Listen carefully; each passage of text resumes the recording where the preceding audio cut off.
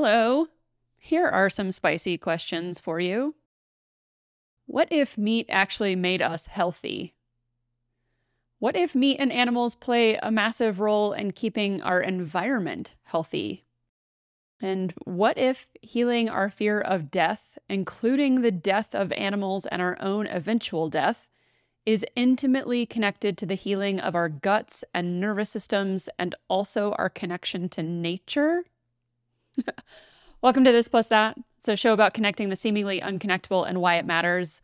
My name is Brandy, of course. I'm your host, and I spent nearly 10 years as a vegetarian.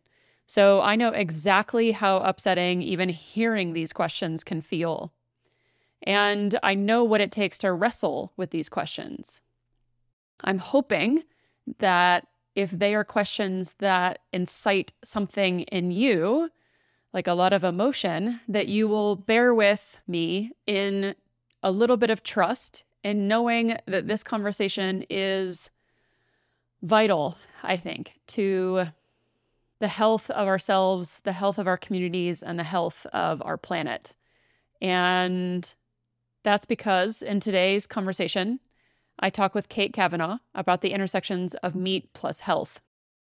Kate is trying to figure out what it means to lay the groundwork for herself, for human health and ecosystem health alike, for farmers, for the next generation, and beyond. After many years as a vegetarian, Kate's health began to decline precipitously. She turned to meat for answers and found an entire world of curiosity before her. She noticed that through holistic management, farmers were working to restore ecosystems and grasslands with the help of ruminants. This seemed intimately connected to her own health journey, like mine, and curious to help restore the Western grassland she called home through regeneratively raised meat, she opened a whole animal butcher shop, Western Daughters, with her now husband in 2013. As customers poured in seeking nutrient-dense foods to heal their bodies, Kate began to deepen her own journey toward health outside of the allopathic medical model and went back to school for nutrition therapy.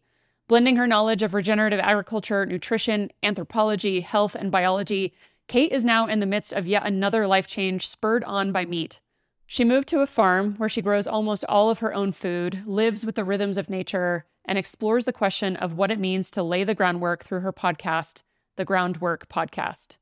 When she's not exploring the intersections of human and ecosystem health, you can find her playing with goats in the sunshine. And in case you didn't hear, this is actually my second conversation with Kate. The last one, episode 24 of the podcast, I highly recommend listening to as well. That one we talk about work plus rest. It's a little bit more personal. It's our first conversation as new friends. So you're really getting to be a bit of a fly on the wall between us as we really get to know each other for the first time and talk about things that we're both really passionate about. And this one is more of a traditional episode where I'm interviewing Kate a lot more and asking about her experience of what it was like to go from being a vegetarian for most of her life to starting to eat meat again, to eventually opening her own butcher shop, to now running her own farm with lots of animals where she deals with the death of these animals and cultivating lives alongside them every day. And I think she has a ton of incredible, important things for us all to sit with. And they're all things that are deeply meaningful to me because, as you will hear, and as I've mentioned already in this conversation and in this introduction, this is a deeply personal story to me in terms of the connections between what I eat and the decline of my health and coming back to connection with death and nature. And in that journey, I think inching my way closer and closer to health and greater alignment with nature and all things, including myself. So I think you're going to enjoy this conversation. I apologize. I really wish that I had a video introduction to this if you're someone who watches on YouTube. I'm just doing an audio introduction to this one because, truth be told, my camera is out of battery. I totally messed that up and just didn't have the energy to do it this morning. I actually, interestingly enough, I've been listening to Kate's podcast and have been really inspired by the work of someone named Carrie, who is one of her most recent guests, who talks a lot about our connection to sunlight and the damage that EMFs and Wi-Fi and and EMFs are electromagnetic frequencies, if you've never heard of those. And yeah, I've just been doing a lot of my own work of reconnecting to the sun and not being scared of sunlight like I've been for so long. And yeah, getting into nature more and getting away from and turning off Wi-Fi and internet more often. And yeah, this morning I went out on a really long walk. I spent longer than normal outside because I just felt so incredible. And quite honestly, I've been sitting on these podcasts waiting to do the introductions and outros to actually get them to my team to produce. And mostly I've been getting in my own way because I wanted to make them fancy and nice and all of these things. So instead, I decided I was just going to give you as quick of an intro as possible and not have to make it fancy, and know that the most important thing is that you hear this conversation because it's where the real juice is. So I think you're going to enjoy it. Please, please, please. As I said in the last episode, I'm such a believer in long form content. Know that though this conversation is especially long, that it is quite nutrient dense. And yes, Kate has a lot of things that are going to nourish your soul, nourish your body, and all sorts of other things. So please enjoy the second conversation with Kate Kavanaugh, the brilliant farmer, butcher, nutritionist, and lover of quantum physics like me and so many other things. She has made my book list just like exceptionally long since I've been talking to her. And I'm going to stop rambling because, again, you need to just hear this conversation with her. So enjoy it on the interconnections of meat plus health.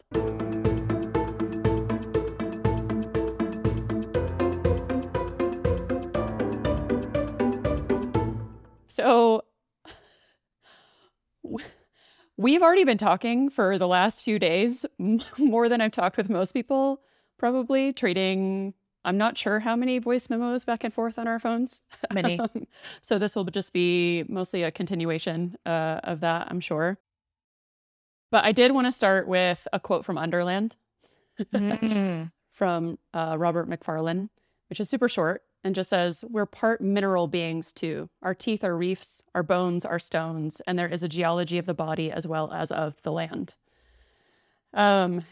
Which to me is just like one more way of saying, like, not only are we part of nature as humans, but also walking paradoxes. Yes. And an ecosystem unto ourselves. Yeah. And so sort of with that in mind, slash, like, you know, add on to that or comment on that if you'd like. But most questions I always start with are something to the effect of, what in your past, like what paradoxes do you feel like in your past that you have held in yourself or that you feel like you're currently holding? I think I'm always holding the paradox of life and death and how much that they can coexist together and how much one is required for the other. And I think that this has been my experience as a vegetarian, as a child, as a butcher in my 20s, and now as a farmer, is this exploration of this cyclical relationship between life and death and how they can coexist and feed one another in such a beautiful way. I feel like most of my life has been an exploration of paradox and of how two seemingly incongruent things fit together. And I think sometimes that has just been, and you and I have talked about this a lot, me and the world, right? But I feel like an alien on this planet at times, how I fit into things. But I think that exploration of life and death, as well as the conversation of things that have become paradoxes that I'm not sure should ever have been paradoxes. Like this idea of meat, not meat and health, right? We view these as being difficult to put together when in fact I think that they've gone together the entire time. Yeah. And I mean, I think that quote to me also is, I mean, it speaks to life and death. And I mean, if our teeth are coral reefs and our bones are stones, like we are, like even as humans, sort of constantly walking death, but we're also alive, meaning like, you know, that has all come from things that have theoretically died, but now make up parts of who we are. And, I think we've both geeked out a bit about Andreas Weber and the conversation that I had with him about love and death. And, I think what I love about his work is that sort of tension between, like, death can't exist without life and life can't exist without death, but like also that we are always in and out of things. Like there is a constancy of which, like, we've seen ourselves as separate often from nature, but are literally made up and constantly in exchange. Like our cells are in exchange with what we eat. They're in exchange with the people that we're in relationship with. They're in exchange with literally everything around us. And even also one of my former guests, Asia Dorsey, who talked to me about microbes and spirituality, talks about like the fact that we are always becoming. We're becoming the sheets that we're sleeping on. We're becoming the towels that we use, So this idea that we're like always in and out of things at all times. There's this beautiful idea of nutrient cycling when you get into farming and how you are creating this recursive loop of nutrients. And it starts in the soil, this elegant conversation that's happening between the root of a plant and the microbes and the fungi in the soil that is actually passing minerals from the community within the soil up into the plant. Yeah. And they are making this elegant exchange. And then that exchange is being held by the ruminants above that are eating the plants, those minerals are accumulating in their fat, in their meat, in all of these tissues. And they are, by the action of eating, deepening and strengthening the root systems of that plant, hopefully, within a good context of grazing. Mm-hmm. And then they are, in turn, dropping manure and urine that is adding nutrients back into the soil, adding microbes and life back into the soil, as well as helping to break down the grasses themselves so that they can get recycled into the soil. And then we are eating the ruminants and all of those nutrients, and not just minerals and vitamins, but also phytochemicals that were inside that plant matter are coming into our bodies. And then we are having this elegant conversation with our environment and those around us that is communicating all of this and tending to the land. And it just creates this beautiful recursive cycle.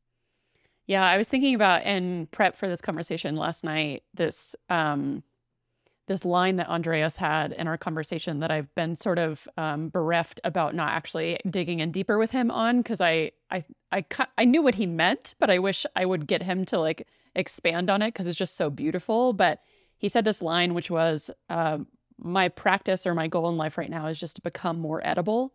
And I thought that was so beautiful, this idea that, again, like we are in sort of constant relationship with all things and things are in and out of us at all times. And we are in and out of other things at all times. And it's not just that we eat other things. It's that like, how are we and our own bodies also dense with nutrients? Like, Yes. Are we deficient in nutrients? How are we being edible? And, I was talking with a friend the other night too about the idea of pregnancy and birthing children and all of this. And, she was like, when I talk about food, it's not just me. This isn't about just like healing my own chronic illness and my own health. It's about like my children and my children's children and all of that. And I was like, even if I'm not sure that I want to have children, but I was like, even if I don't, for me, this is like, I provide nutrients when I die to wherever I'm buried, like how am I then getting recycled into the rest of it? And so I love that idea of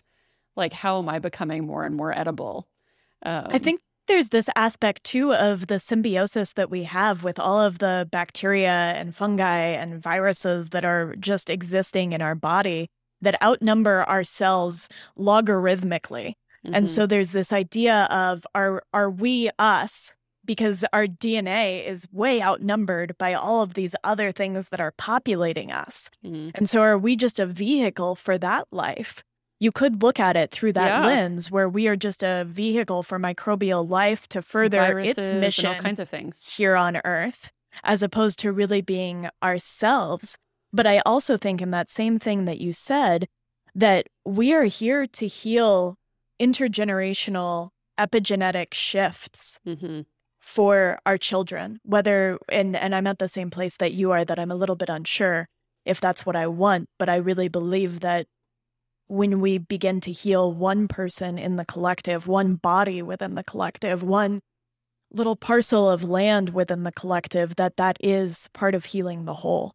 Yeah. And so that is sacred work.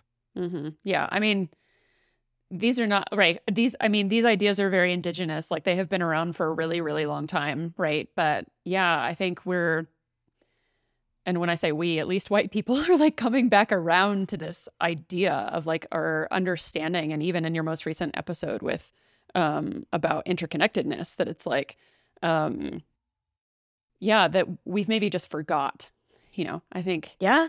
At some point along the line. We've had this rift that has happened between us and this idea that we are a part of nature or part of the environment. And I see this all the time, that we speak about the environment in a way that it is extrinsic from us. It exists outside of us, but really we are a part of the symphony that is the environment. And I think that there are a lot of fingers, and in that episode, we point some fingers around where that break might have begun to happen, where we didn't view ourselves as part and parcel of nature. Yeah. But because you have such specific knowledge, I think, as both like a nutritionist and a butcher, and, like you've mentioned all these transitions that you've made in your life, and a meat eater and now a farmer, what is actually happening in our soil and how is it connected to our bodies? Which I'm sure is a very large question. I was like, oh, okay. Dear Kate, what's going on in our soil?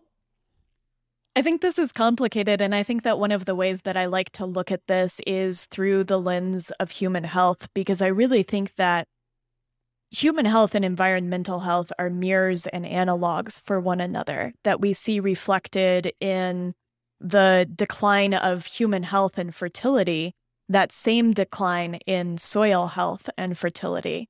And we see a decline in our nutrient status as humans at the same time that we see a decline in the nutrient status in soils. And I don't think that any of this is coincidence, but really a reflection of how deeply interconnected we are with that massive organism that is soil. And so we have to go back to this idea that there are over 1 billion microorganisms in a single teaspoon of soil. And that is such a radically massive number that I think it's honestly incomprehensible until we imagine just how many microbes we have sitting in our gut, in our soil, and that it's very similar.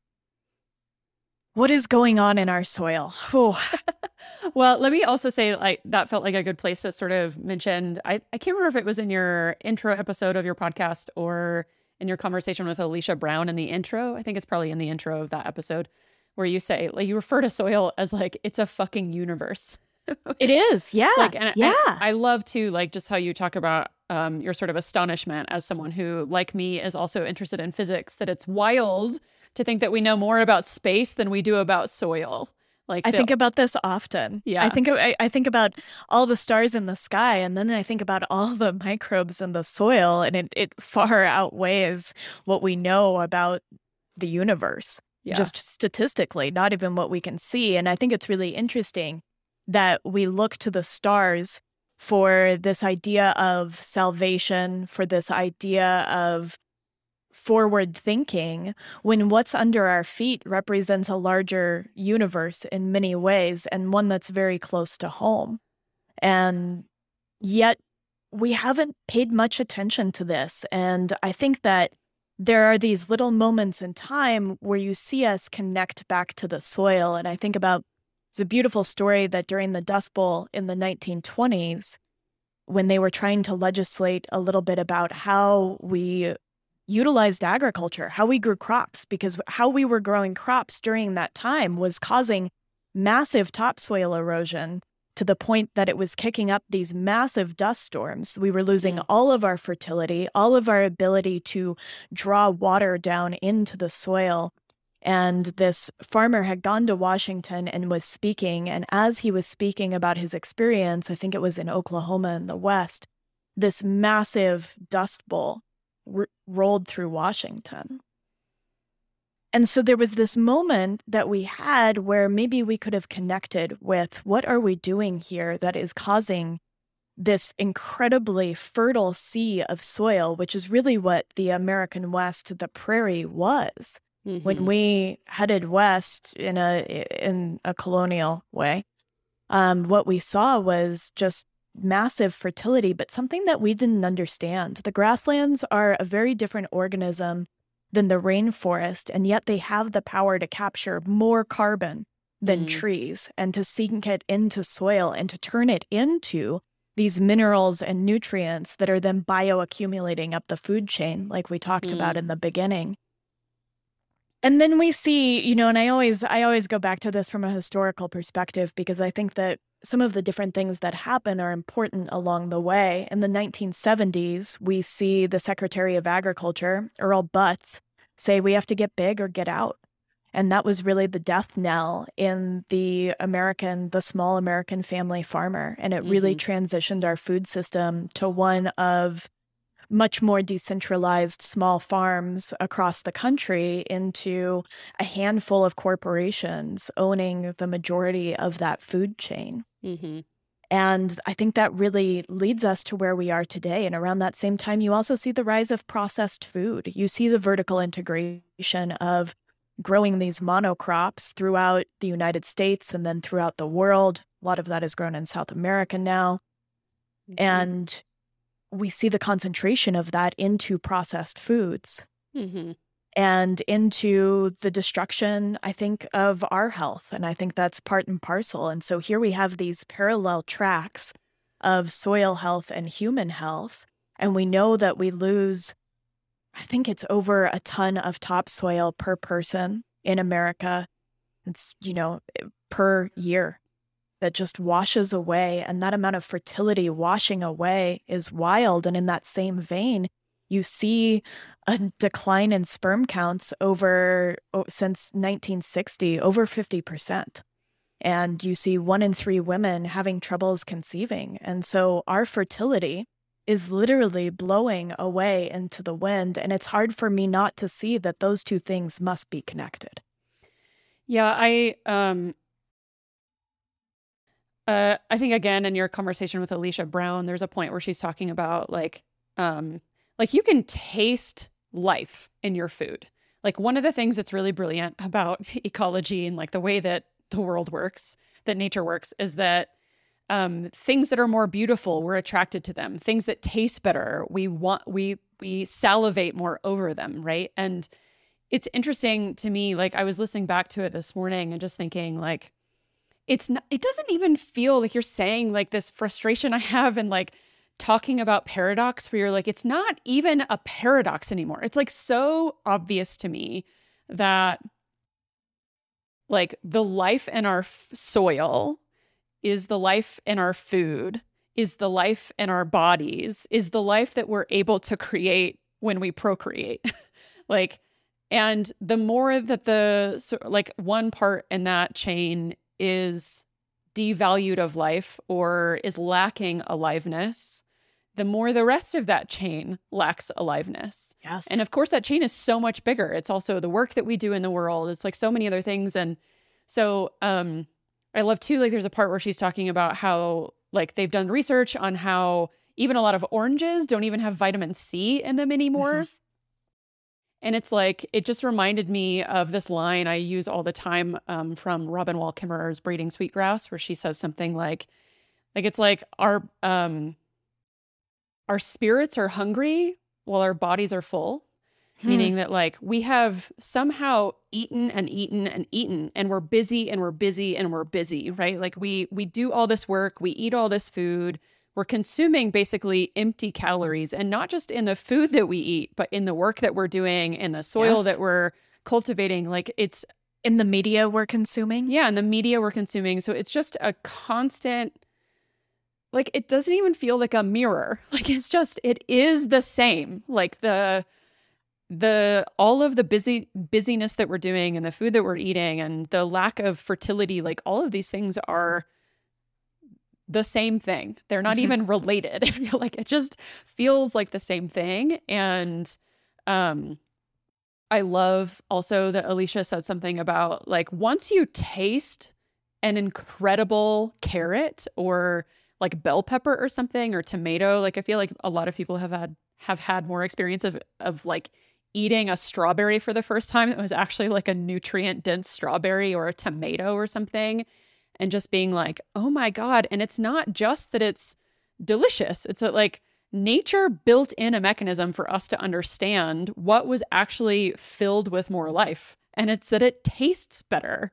The pork that we eat tastes better when it's been given a better life. Like the soil then therefore has to be better in order to grow that more alive food, right? I'm sure you, yeah. Go ahead. I think you said a couple of really important things in there, and the first of which, it's not a mirror. And I love that. I hadn't thought it's not a mirror. It's just this cascade of interconnections, and we can draw many connections, right? Again, between work, between health, Right. between food, between all of these different things, and just see how deeply interconnected that system is.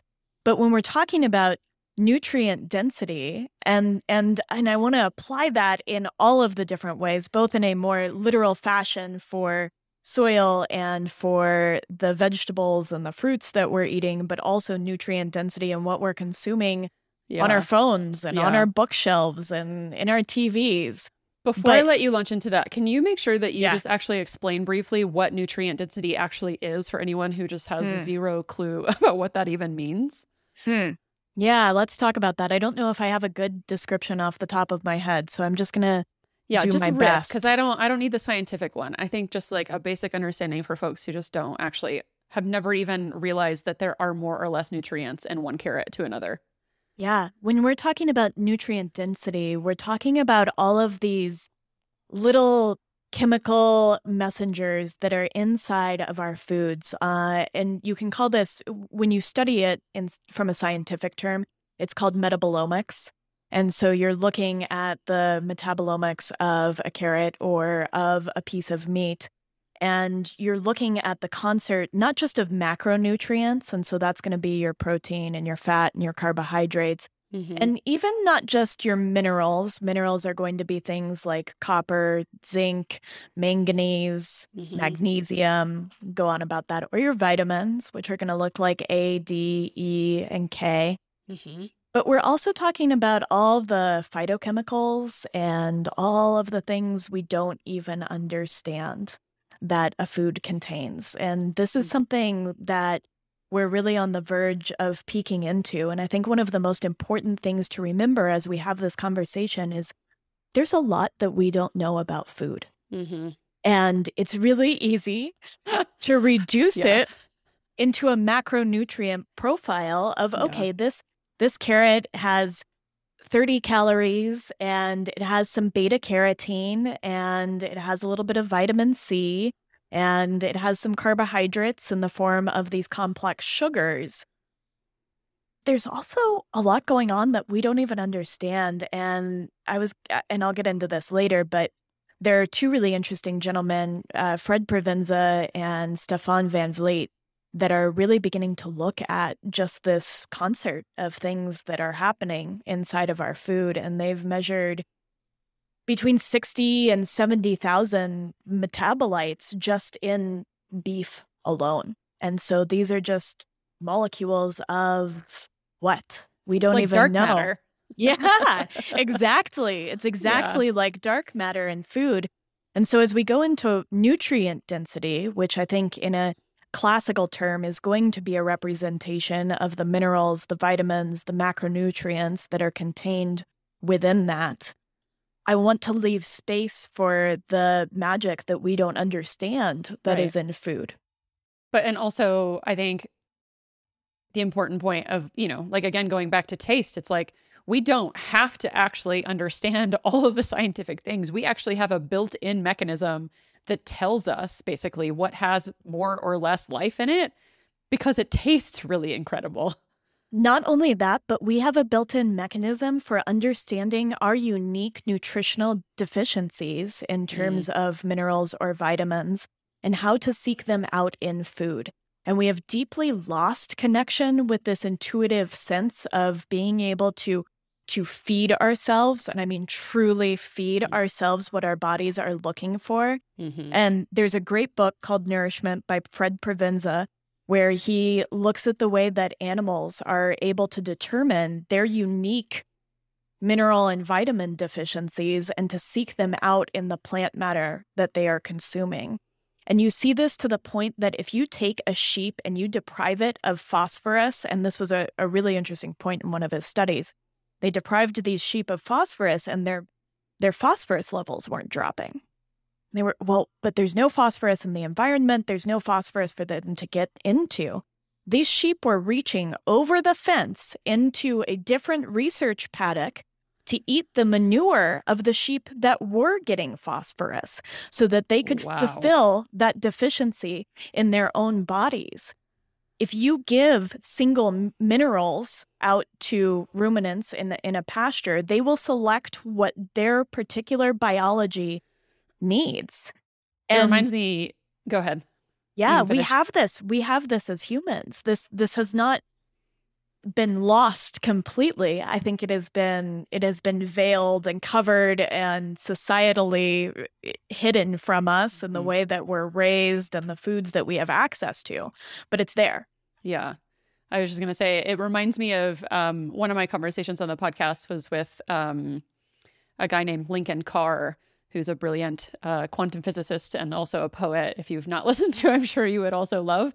We'll listen to that one. But he has a close friend who at one point in life studied like the many, or at least like cataloged as many as he could sort of think of or like research types of intelligences, that there are so many different types of intelligence in the world. And that is just such a like very specific, wild, cool intelligence. It's like, it reminds me of listening to, I think it was a Radio Lab episode I listened to once that was talking about how trees feel or like kind of have a brain in their roots. Like if they know that water is nearby, will like go into a bucket over it and into it to like get water. And there is a kind of intelligence there that knows that, like, I don't know if it's like the filaments on the roots or something that feel the vibrations, that like, who knows? We have no idea what's going on. There are chemical messengers between trees. And I don't know the full science behind this, but there are chemical messengers within trees that will alert neighboring trees to a pathogen that is dangerous to them and will start changing the way that their interconnected root systems work.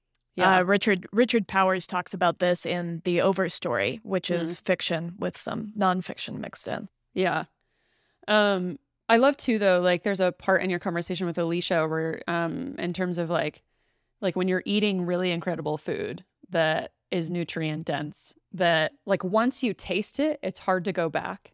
And I was watching your Instagram stories the other day too, that was just sort of like you remarking on like, once you start to like actually connect with life in this way, like to be closer to your food, to be more in tune with nature, all of these ways that actually feel deeply meaningful to you, that it's like all you crave is more and more and more of it. It's almost like the sheep going after the manure for the phosphorus. It's like, I now understand I have a deficiency and all I want is deeper and deeper and deeper. And I quote this from Audre Lorde all the time, but I think it's beautiful in case you've never heard it, which is from Uses of the Erotic, that just says, the erotic is a measure between the beginnings of our sense of self and the chaos of our strongest feelings. It's an internal sense of satisfaction to which, once we have experienced it, we know we can aspire. For having experienced the fullness of this depth of feeling and recognizing its power, in honor and self-respect, we can require no less of ourselves. And I think that's been my experience. And I feel like partly speaks to why you and I both feel like this conversation is deeply rooted in the whatever purpose it is that we're here to fulfill. Because whether it's metaphor for us or directly true, I mean, as a farmer, this is like directly true, but like in my own world of like food and chronic illness, like it has become such a metaphor of direct connection to life that like once I actually started connecting to myself and to the environment and to nature in this way, it was like, I mean, before we were technically recording, we were also talking about like an inability to go back to, like, we're not very employable people. No. And I think part of that for me is that, like, once you actually also start to do work that you care about, like, it has become physically, mentally, emotionally, spiritually impossible for me to envision what it means to go back to less nutrient dense work, you know? But yeah, there's something in there, I think, that it's like your body knows that, like, once you've tasted it, there's just no returning. Or at least that, like, maybe you're not able to do it fully right away, right? Like, this has been a process for both of us, but that you crave more and more of it, the same way that you crave more delicious food and food that's like nourishing once you actually taste what nourishing food is like. I have this deep curiosity about the void that exists within us. And I've thought a lot about it. And I think we see it as a symptom of most of the things that are happening within our culture, that something is really missing. And for a long time, I really believed that that thing, that sort of intangible that was missing, was our connection to our food. That for many millennia as humans, it has been our full-time job, as it were, to hunt, to gather, to prepare, to preserve, to cook around a campfire, to eat food. That was really what categorized the biggest part of our time throughout the day. I love that life. I want more and more of that. That's all I want. That's all I want in life. Yeah. And so I felt initially that we were attempting to fill this void, that our connection to our food, because even as we go into the dawn of agriculture 10,000 years ago, we're still in deep connection with our food. That connection has shifted a little bit. It's become a little bit more hierarchical in a way that I think is potentially problematic. But we are still in connection, and it's really within the last 100, 150 years that we have lost that connection with food. And I really felt that we were seeking it. And I think it was a reflection of me. I was seeking it. I was seeking that connection to food through being a vegetarian, then through being a butcher, and then through being a farmer. But the further I dive down that rabbit hole of, is this it? Is this what is going to fill my void or the void? I think it's just connection, period. It's all the different ways that we are connecting to ourselves, that we are connecting to each other, that we are connecting to our environment, that we are connecting to our food, that this is the piece that might be missing in terms of nutrient density, is just to have these nutrient and laden things in all arenas of our life until we reach that level of satiety that you're just hungry for more. I don't know if you can reach satiety. And I think that you have a big piece of this puzzle in everything is tending towards more aliveness, is something that I hear you say in your podcast. And so I think that we too are tending towards more aliveness. And when we find that aliveness in connection with all the other living things within our environment, we just want more. Yeah. And there's something I think that is related to, like, my take on aliveness, which is, you're sort of commentating in a lot of your work about how healing, and we talked about this some in our first conversation together, but like how healing is innate, like that our bodies want to heal, right? And also for anyone who's listening who's like, hold on a second, I'm going to need to understand how Kate went from from being a vegetarian to becoming a butcher to becoming a farmer. Don't worry. I'm going to force her to say that too. But I think it's related to this next question, which is like, how did you begin to actually heal that relationship for yourself? Not just like maybe partly sort of your first foray into what, like, digging into more like being satiated or, like that sense of connection was for you. But also just like between like you and your relationship to death, I suppose. Like, how did you begin to heal those things? What did that look like for you? I think that actually kind of takes us through that story of what it means to go from vegetarian to butcher. Yeah. So There was a lot of death in my childhood. It was a very present force for me, and it was something that I really wanted to avoid. It felt so big and so dark and so heavy, and I felt it in my immediate environment on a near daily basis, and it was really hard to hold. And I remember as a little kid, I would watch that scene in Bambi where they shoot the mother, and I would watch it on repeat. Oh my Like God, 5 years Kate. old. Would watch it on repeat until my It's mom would dark. come down and take the tape away. And so Wow. there was this instant both repulsion and curiosity about Mhm. death.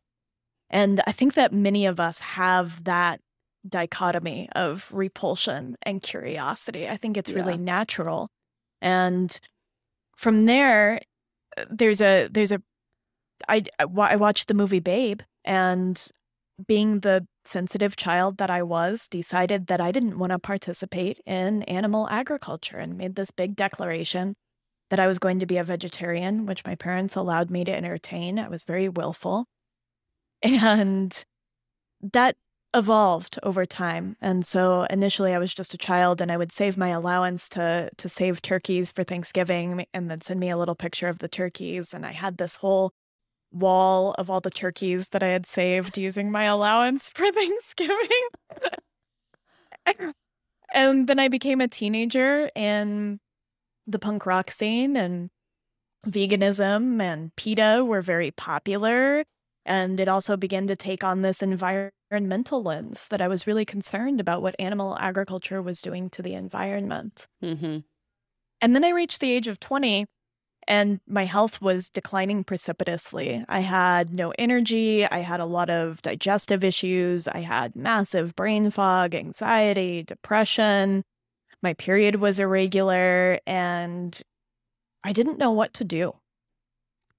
And at the time, I had begun dating my now husband, who was a meat eater, and I felt called to try eating meat and to figure out what that might mean. But because I never do anything halfway, I wanted to go all the way deep into this industry that I could better understand it. I wanted to connect with it. If I'm going to eat meat, then I am going to be in as close of connection with these animals that I Yeah. can muster living Yeah. in Phoenix, Arizona at the time. It's so funny. Wasn't your first bite of meat again a burger that your husband Yes. was eating? Yeah. Yes, it was. Yeah, it was an antelope burger. And Oh, wow. we ended up trading. I ended up eating the burger. He ate my salad.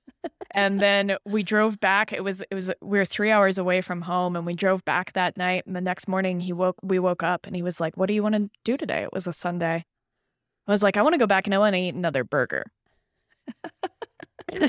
And Yeah. so he drove me another 3 hours to go eat another burger. Yeah, which is super funny because I'm just realizing, actually, even knowing that story, and if you want, like, the full story of that is actually in the introduction episode of your podcast, so people can hear even more detail. But I'm just realizing personally that, like, I mean, of course, my story follows a somewhat similar trajectory. I wasn't a vegetarian since the time I was little, but I became a vegetarian sometime, I think, in my early 20s, early to mid 20s.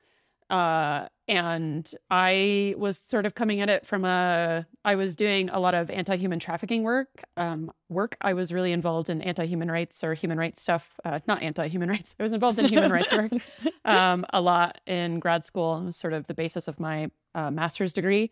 And I was doing this internship at an anti-human rights organization. And one of my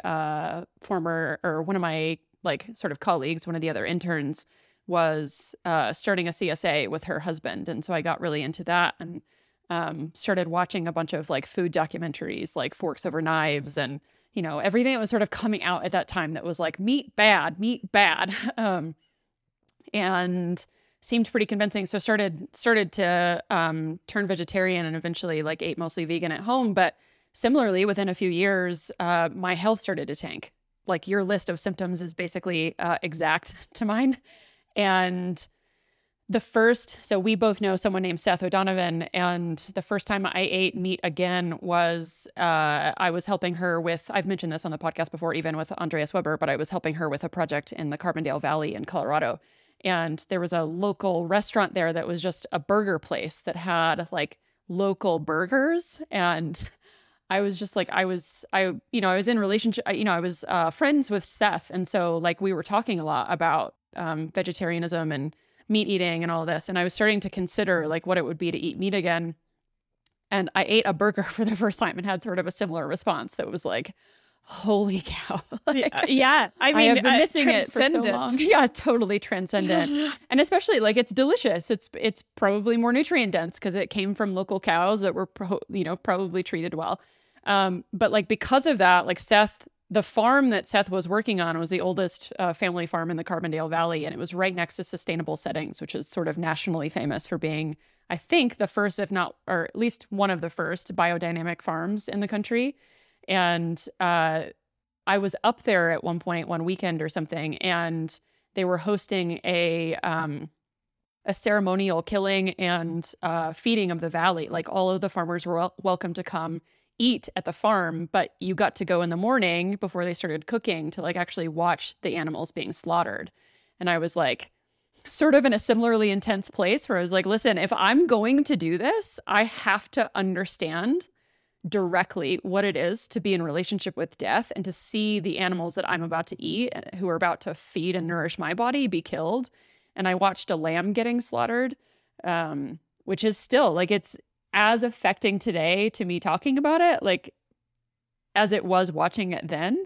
And that's sort of the point, that like I actually now have like a physical embodied experience of what it is to respect the fact that like my life is dependent on other death.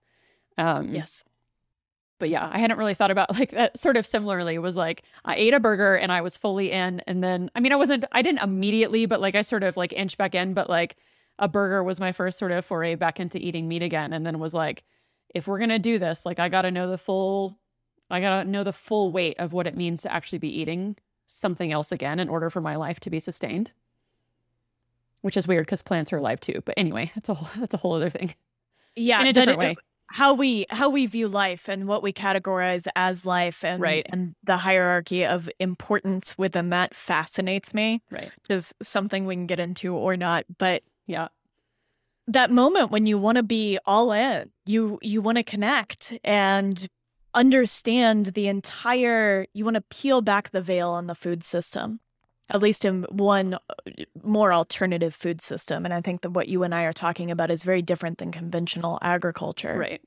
And I did the exact same thing. I dove into visiting farms and ranches and talking to farmers and ranchers and learning more about the ecology that went into ranching and holistic grazing and what was not at that time deemed regenerative agriculture. But I also went deep into cooking and learning how to interact with these different meats that I had not grown up with. And I dove right into organ meats. I just wanted to get to the literal heart of it. Heart was one of the first things that I bought at the farmer's market to cook at home because I am just an all-in kind of girl.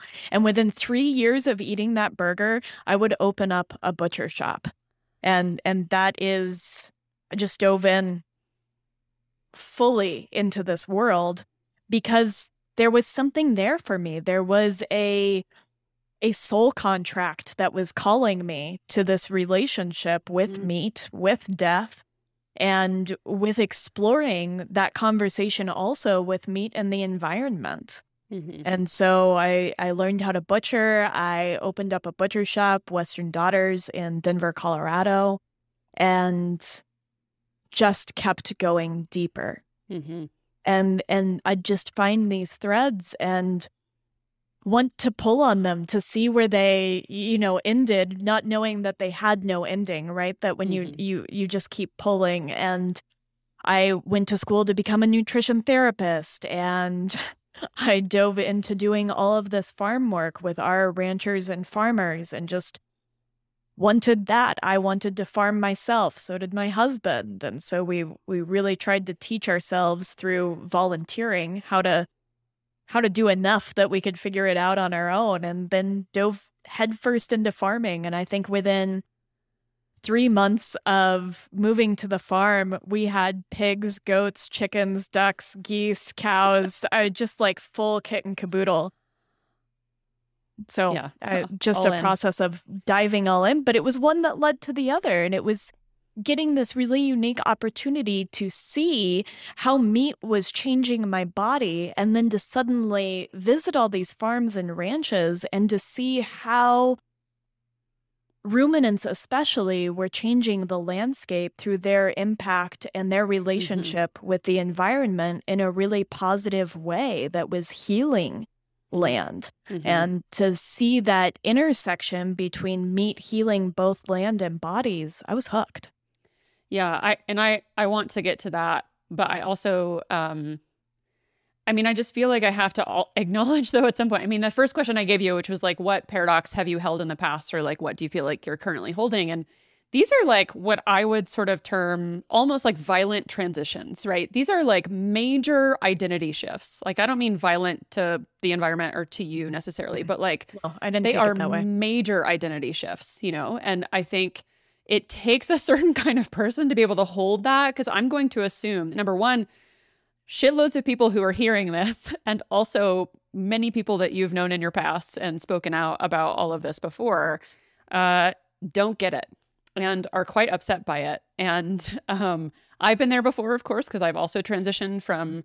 I mean, I spoke about this some in a previous episode also, that like I have also held a lot of those really violent transitions in my life, and that I've lost a lot of friends over it. I've lost a lot of relationships. I've made a lot of people angry. And it's hard to hold that. And I just sort of wanted to ask, like, I don't know, about Mm. some of your experience of the reality of like, um, of what that's been for you. And then I think also just like, yeah, for anyone who, you know, like part of setting up this interview, I was like, listen, Kate, like you talk about, because this has been like sort of your message in the world, that like your podcast has a lot of folks who are related to food and soil and farming and nutrient density and all, you know, all of these things. But folks who are listening to mine are not like used to, I'm sure, like many of them, not used to me at least talking to someone about like veganism slash vegetarianism to meat eating, you know, like that's a leap here. And so I was just sort of like, you know, we're not going to cut any of this out, but like be prepared. Like, I think this is going to be odd for some people to be like, what's going on here? And I think, you know, even I have close friends, some of the people who are like the biggest fans of this show, who I love and adore, who comment on it all the time and listen frequently, are like, you know, I was on a walk with one of them a few months ago before moving from Denver to Boulder. And he was like, you know, I think my husband and I are starting to like try to eat less meat. And, you know, I'm like listening to him already list all of the like, you know, physical symptoms that he experiences, and now starting to try to eat meat less. And internally I was like, oh my God, no. Don't do it. So all of that's to say that like, I have a feeling that like, if you can hang with us, first of all, like I have a feeling that, there are people listening who are like, hold the farm. Like, I don't quite understand. How is meat not terrible? Why on earth would you start doing that again if your health was already tanking? Isn't meat bad for the environment? Isn't it bad for our bodies? Isn't it bad, bad, bad? Like, Bad. Hmm. isn't meat just terrible? Like, I don't get it. Tell me more. So I think both, yeah, just condense that again, just like some of your experience of what it's been like to be a person who's had to hold a lot of those tensions and how that's affected you. And I'm guessing also your husband. And then, yeah, just why meat? Yeah, I think those are really good questions. I think in terms of violent transitions, and I have had many, and I assume I will have many more Mm-hmm. in a way. I think that I have a really strong value system, and I think that this is really important for anybody who is pivoting and adapting and evolving personally within this lifetime, Mm-hmm. that really help guide me, things that I know are important to me. And curiosity is one of them, that I always want to be led by my curiosity, and Mm-hmm. that I don't want to feel like there's any place that my curiosity and I can't go, Yeah. that we are exploring the world together. Freedom is another one, and by that I mean that I want freedom from a traditional work life. Mm-hmm. I want freedom in terms of space to explore both my physical aspect in life as well as my personal outlay in life. Mm-hmm. And I value health. And I really struggle with this word when it comes back to it because I think it's been adulterated, but I really value nutrient density. Maybe that's what it Or is. aliveness. Like, yeah, Yeah, you're just like, what is aliveness. it that makes us more alive? Yeah, I really value that within that. And those have been guiding North Stars for me as I've made these rather violent transitions. And I think some of them, I've lost a lot of people along the way. And in retrospect, I mean, when you asked that, I want to be really honest about what came up. And I was like, man, is this a byproduct of being an only child and a Capricorn and maybe a little bit selfish and very much tunnel vision that once I Also, decide I want to only learn child something. and a Libra. So I'm Same. you're an Earth sign, right? Earth sign. I'm Yeah. an air sign, but nonetheless, only children. Yeah, and so that played into it. And so I think some is just my emotional outlay that Mm-hmm. I prioritize my curiosity perhaps times when I shouldn't, or that's, I don't know. That's actually not how I feel. I'm Yeah, I don't glad that know I've that done that throughout you my believe in a life. shouldn't. I I'm, don't. I'm I gonna don't. guess I in was your like, value no, system. you know what? But that really has been my guiding North Star and this idea that we can change our minds. Mm-hmm. And this is something that I think is really lacking in culture. We can change our minds. We can be on one track and hop on to a different track Well, and and for we me, can go also, it's sort off of track at all. it's like going back to that like sort of revelation or like part of this conversation where it's like nothing is actually even a mirror. It's like not even a contradiction. It's like um I think the loss of friendship for me has often been like, well, you can't be this and that thing. Like it is truly the intention of Mm, this podcast is to like hold to a container for me to learn to allow contradiction in myself, seeming contradiction in myself even. Like you told me your podcast is for you primarily, like it's for other people, but it's like really for you. And for me, this like was a deeply personal project that was like, I need for myself to practice outside of my own body what it is to like hold these seeming contradictions and not be so at war internally in my own self even. And mm. at some point, I think, like even in my episode with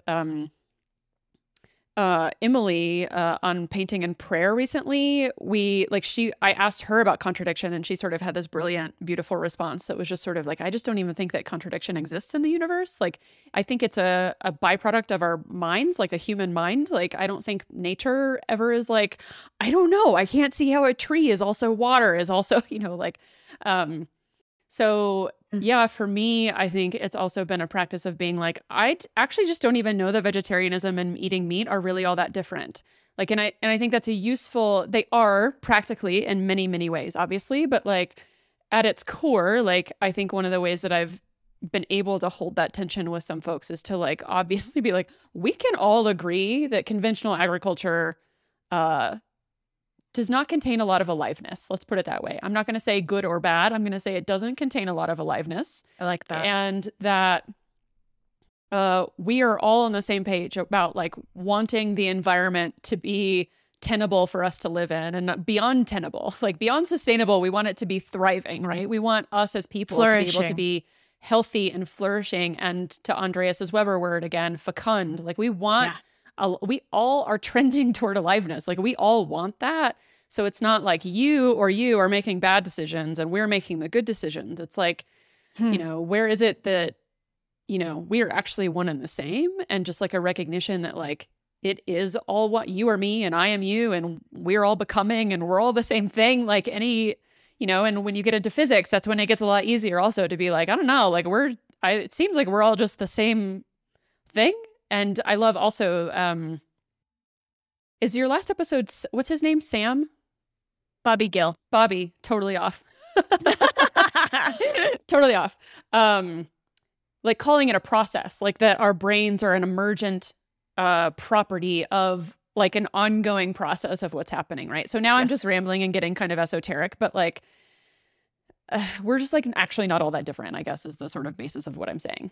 You're talking about some really important concepts when we dive into why meat. You're talking about the need Thank to you for bringing us hold. back. You're talking about the need to hold complexity, to hold nuance, Mm-hmm. to get outside of a linear and binary system, and to embrace the idea that when we're talking about the processes of the environment, the ecosystem, and our role in it, we are talking about something that is deeply nonlinear and cannot be reduced to a single metric or quantification point. Mm-hmm. And we have to start to begin to look at processes, to look at qualification over quantification, to get out of that reductionist, mechanistic, Cartesian model of thinking, and to really begin to look at the whole through this lens of holism. Mm-hmm. And I think that that's really important for entering this conversation around meat and why meat. Yeah. And you said earlier, and I said I'd like to come back to, which is how on earth is meat healing?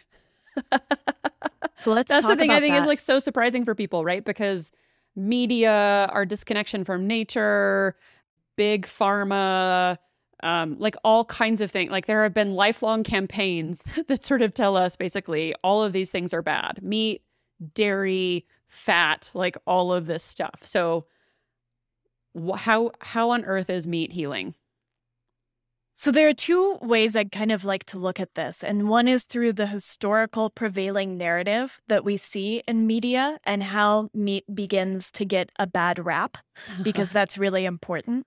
Yeah. And then there's this aspect of how meat interacts with the environment. Mm-hmm. And the environment includes us, of course. Mm-hmm. And so there are two different tracks, because one is very much a history of a thing that is man-made, and one is very much a history of evolution and how ecosystems behave. Mm-hmm. Where do you want to start? I don't know. Take your pick. Okay. So I think it's important to understand that meat plays a role in our evolution as Homo sapiens, that when we begin to cook meat, our brain capacity begins to expand. That all of the sudden we are able to get very bioavailable, very easy nutrients quickly. Mm-hmm. And we call this, there's a hypothesis, I think it's called the elegant tissue hypothesis. And when we look at the history of our evolution and we look at great apes, they have so much more intestinal capability, volume than we do. Mm-hmm. And part of that is because they are just eating plant species, which require a lot of digestive force. Mm-hmm. We're going to come back to this when we talk about ruminants. Yep. But they require so much digestive force and so much energy in their organism. Mm-hmm. And when we begin to eat meat, our intestines begin to shrink because we're getting these bioavailable nutrients very quickly into our being. And that's giving us an excess of energy. They're also easier to digest than plant matter. And that excess energy is then shifted to our brains, which begin to expand within the context of this evolutionary model. Mm-hmm. At the same time, you have over millennia, you have this growing relationship between plants and the animals that eat them. And this is a really important and beautiful relationship. I think as consumers in today's day and age, we think that by eating something, we are killing it, that is the end of it. But in this model, when we are eating things, we are strengthening and nourishing them. And so what you see, and I'm gonna pick on bison because it's just an easy space to begin.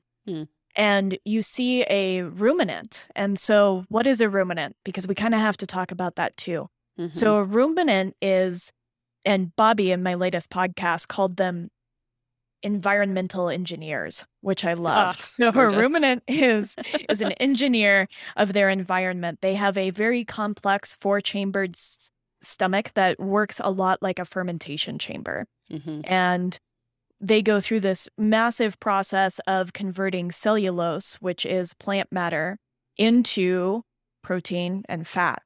Mm-hmm. And they are what what Wes Jackson refers to as the best converters of biomass, except for, I would argue, fungi might be better converters of biomass. It will eat And through a tree. yes.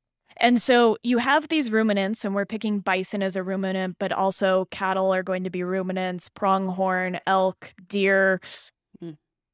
all of these different animals across the world, and you see them everywhere. And you also see a world that has a lot of grasslands that is going to be this area of life that it really is just for supporting ruminants. It doesn't support much else.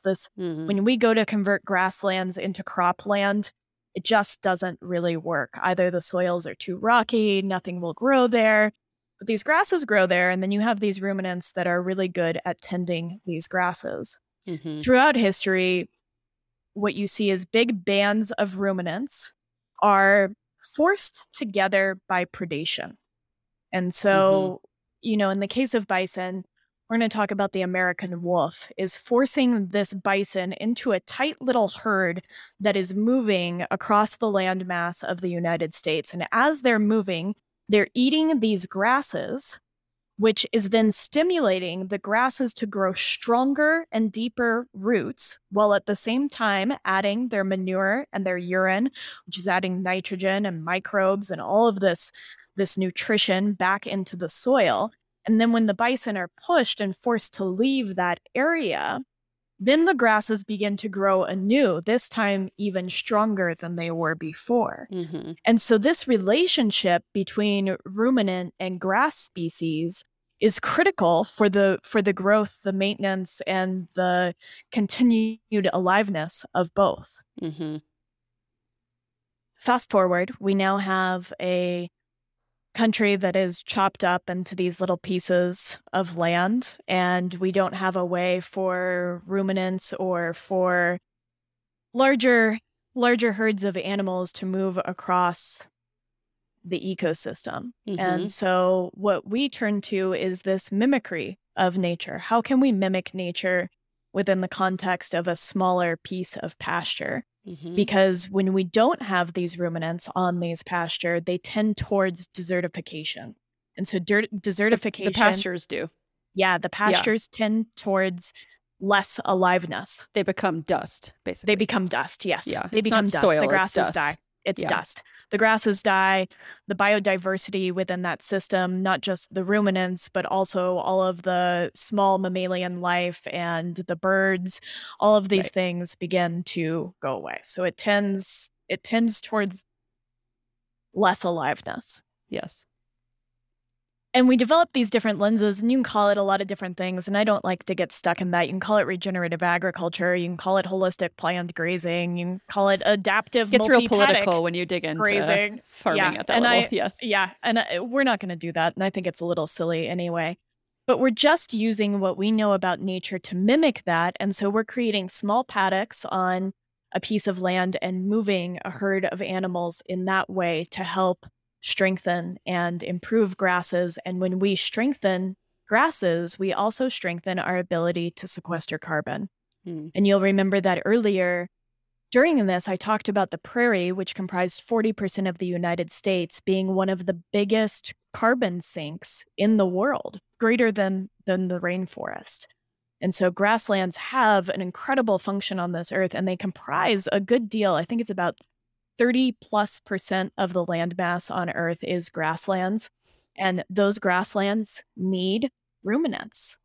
And you see different kinds. You even see kangaroos maintaining grasslands in Australia, and so this is everywhere. Which, by the way, I'm thinking about I think there's a Planet Earth or some sort of show like that with David Attenborough and his British accent, that's talking about grasslands. And, sort of earlier when we were we don't have to get into this, but the idea that we sort of value some life more than others, right? So we can't kill a cow, but we can shred a grassland, or we can, destroy a monocrop and not really care if there are mice or bugs or microbes or whatever, tilling the soil, just kills all of, like all of those things. What is a life? Is a life a microbe? Is it, a Right. little nematode in the soil? Is it a mouse? Is it an insect?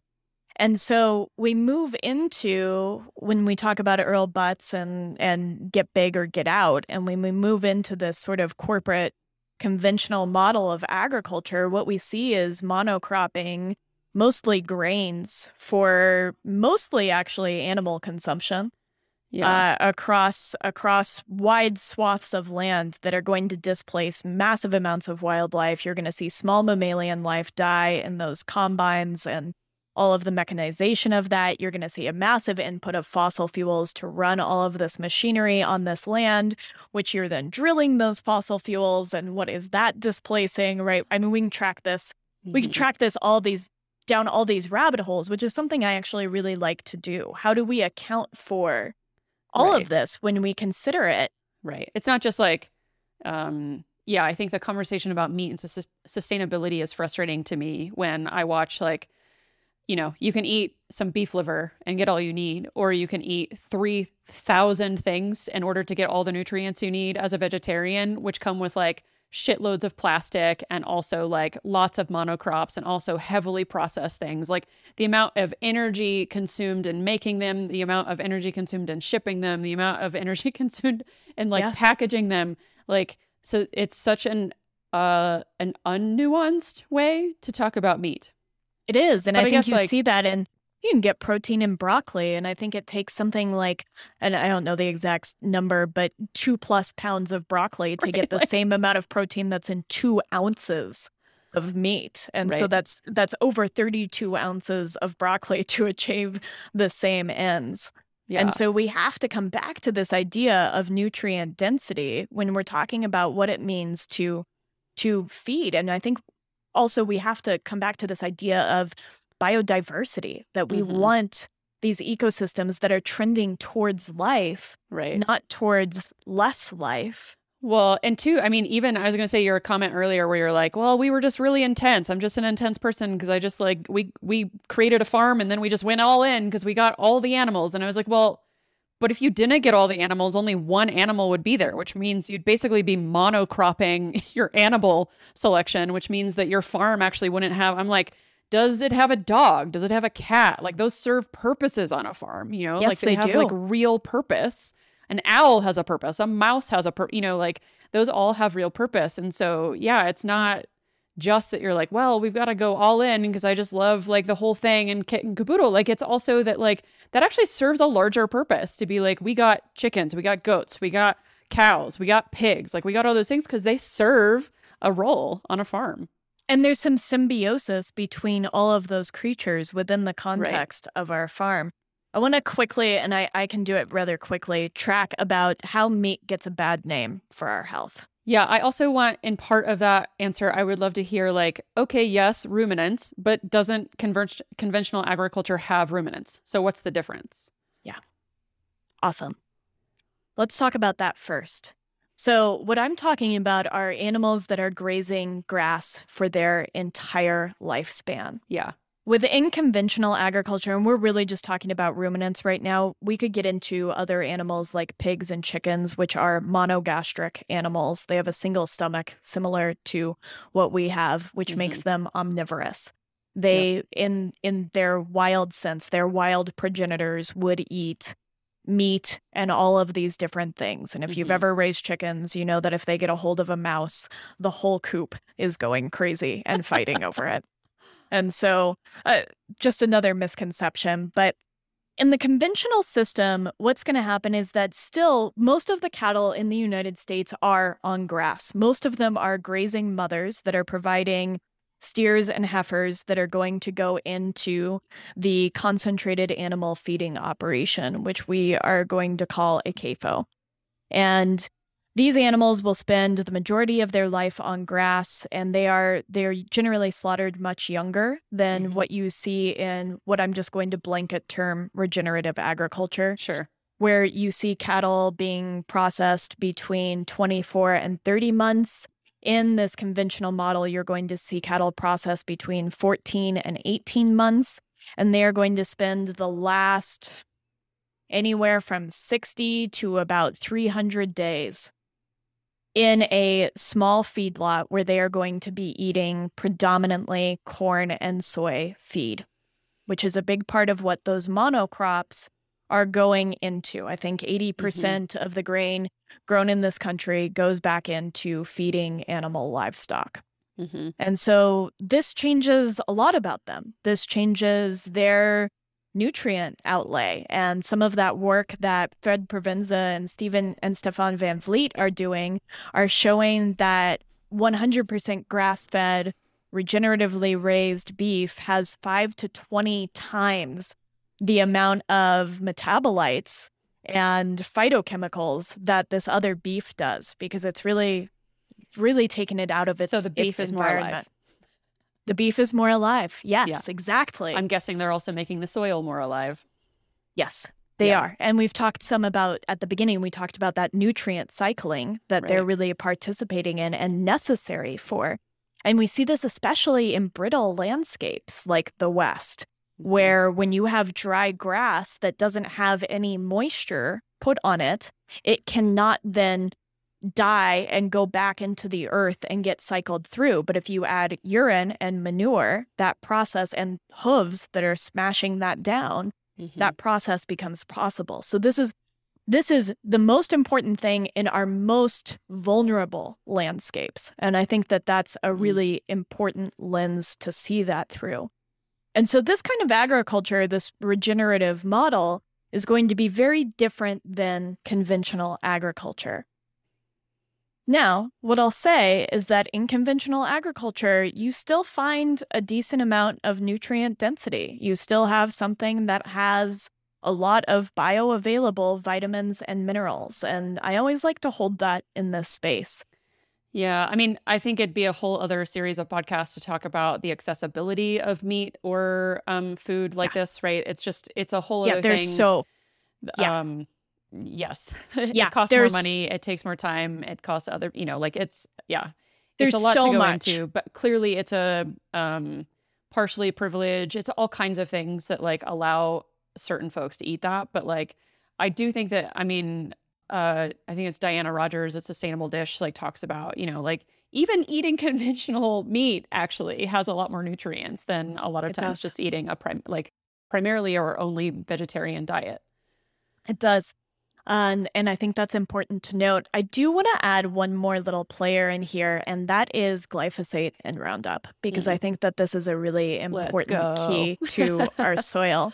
So within that conventional model, and for the most part, whether we're talking about animal agriculture or we're talking about large-scale raising of soybeans for soy protein or large-scale raising of any monocrops, we're talking about the need to keep weeds suppressed. And we use a water-soluble molecule called glyphosate, which is more colloquially known as Roundup, in order to achieve this end. And Roundup was actually patented as an antibiotic in the 1940s by a Japanese researcher who never saw its use within agriculture because it is an antibiotic, and we do have all of these organisms within the soil. And so we are applying this en masse to our land and killing all of these, 1 billion microbes in a single teaspoon of soil. We are destroying this in the name of both animal and plant agriculture.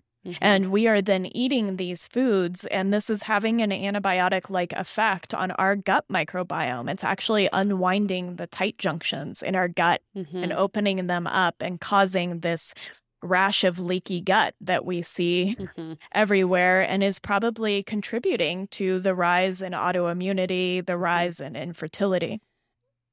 Can I interrupt really quickly? Please. I want to see if I can make a connection that I feel like is actually really important to make, which is the need for glyphosate on monocrops is necessary.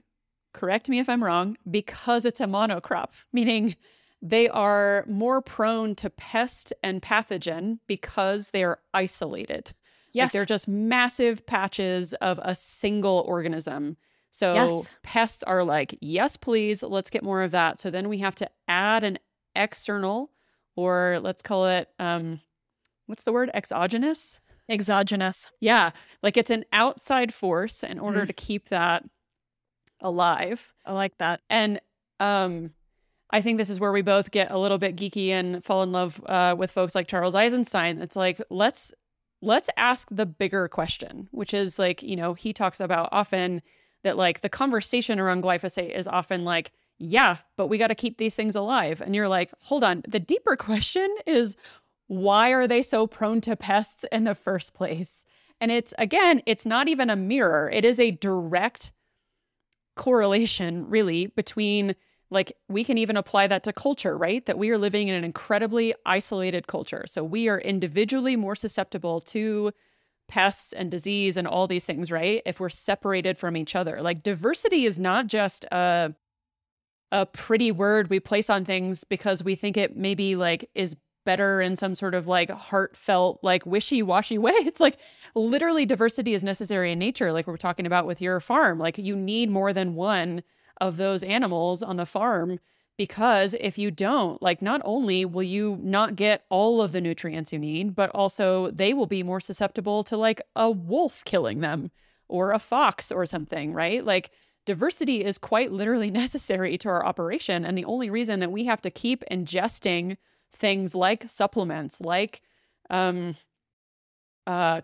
you know, like that's something that Charles talks about a lot. Like we have to keep ingesting coffee because we can't internally create enough aliveness in ourselves in order to operate in the world. And instead of like being like, hold on a second, like why are we not talking about the fact that like we even have to spray external sources or ingest external things in order to survive? Like it's not like, why supplements again, even like, why is it that we're even having to talk about supplementation and what's good or bad? Like what's a good or bad supplement? The fact that we don't have nutrient dense food is the only reason we have to take supplements. Like, yeah, why do we need supplements in the first place? Right. What is the cause of that deficiency within us? Right. I think that these are really vital conversations to have, because I think that this does speak to one of nature's biggest rules in my mind, is that nature loves biodiversity. And when we talk about where life thrives the most, it's actually on edges. Within an ecosystem, you'll have something called an edge zone, and it's where a field meets a forest. And in that in-between, life just explodes because it loves diversity. Yes, it loves all the things that are happening in both spaces. And so when we take a monocrop and we empty that area of life, because wildlife is going to leave it and all of the soil microbes are gone and all of these different things, then we have isolated it. And what came to mind when you said that was cancer, right? Cancer is an inability of a cell to talk to the cells around it in order to make a good choice for itself, right? And that choice is death. It's just like, it's not even a metaphor for culture. It just is what's happening in culture. Like we can't even talk to each other and we are actually dying because of it. Yeah. Yes. When we have cultural cancer. Yes. When things become isolated and unable to communicate to the organism as a whole, it begins to metastasize and proliferate these broken cells that aren't communicating. And again, it's not even metaphor at this point. And so this is what is happening within that model when we add glyphosate, which I think is really just propping up this sort of false way of growing food. It's artificially suppressing life, and it's also, it's just extending us into death. But I want to go back. Yeah, it's like seeing pests even as bad, right? Like, yeah, seeing a weed.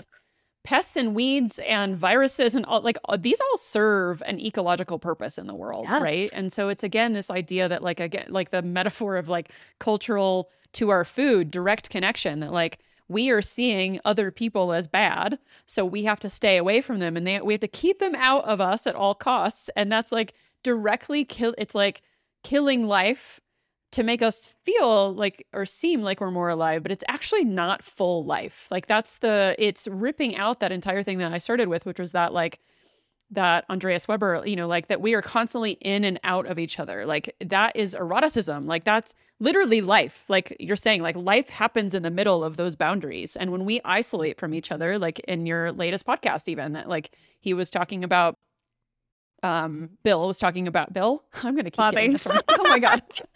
I was like, I I know it's a B. I know it's a B. I'm blaming it on brain fog. I'm sorry. Like when you isolate things, they die. Like this is how it works. And it's what like you and I have talked about this before, and we get so passionate about like this has become a life purpose for me. Like this is it's no longer it is the metaphor by which I talk about the way that we're dying in the world. And so this isn't just like part of why I love speaking with you on the podcast and outside of the podcast is because it's not like I don't know, we're not just like geeky about it. It's like this is so inherent to the basis of my daily existence that like I just so badly want people to hear it. This has become my purpose, and I really and this has become everything to me. This is what I built my podcast around. This is what I've built my life around. And this conversation is the conversation I want to keep having, want to keep exploring. Mm-hmm. And it just feels somehow there's a rightness to it for me that sort of has a pulse in me. And I think I want to honor what you said, because I think that as we trend out of diversity, within our groups, and as we isolate ourselves, we are missing such a magical point of connection with others. Mm-hmm. And so much is found in that in-between space where we're able to come together and recognize humanity on all these different levels. I never like to put it within a linear binary, but within all these different spaces. And so yeah, it's like the sort of difficulty I have with the name of this body. I'm like, I keep being like, it's why, like it's called this plus that for a reason. It's like at the edge of that boundary, and it feels hard because often it feels like I'm putting things into a dichotomy. But like the important thing between any episode title is always the plus. Like it's like, what is the interconnection between those things, right? I feel like I keep, though, interrupting a story that you were still continuing to tell. I just want to quickly talk about how meat gets a bad rap in the media, because I think that this is really important to sort of understand the genesis of.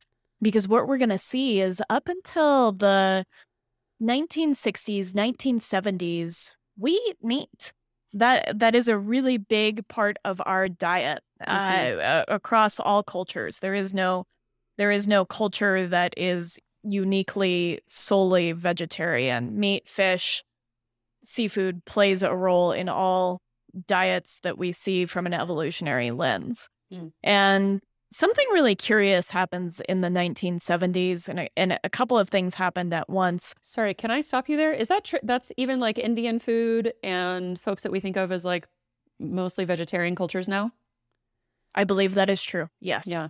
All right. Yeah. Now is different, right? Sure. I'm saying now is different than historically. Yeah. Okay. All right. Continue on. Okay. I mean, I could be wrong, but yeah. I just don't want to let that go. I wanted to at least ask. I was like, yeah, so we can plumb those depths. We can plumb those depths, but within. No, it's good. I don't think that part is the important part of the conversation. Yeah. I just want to make sure to ask. Yeah.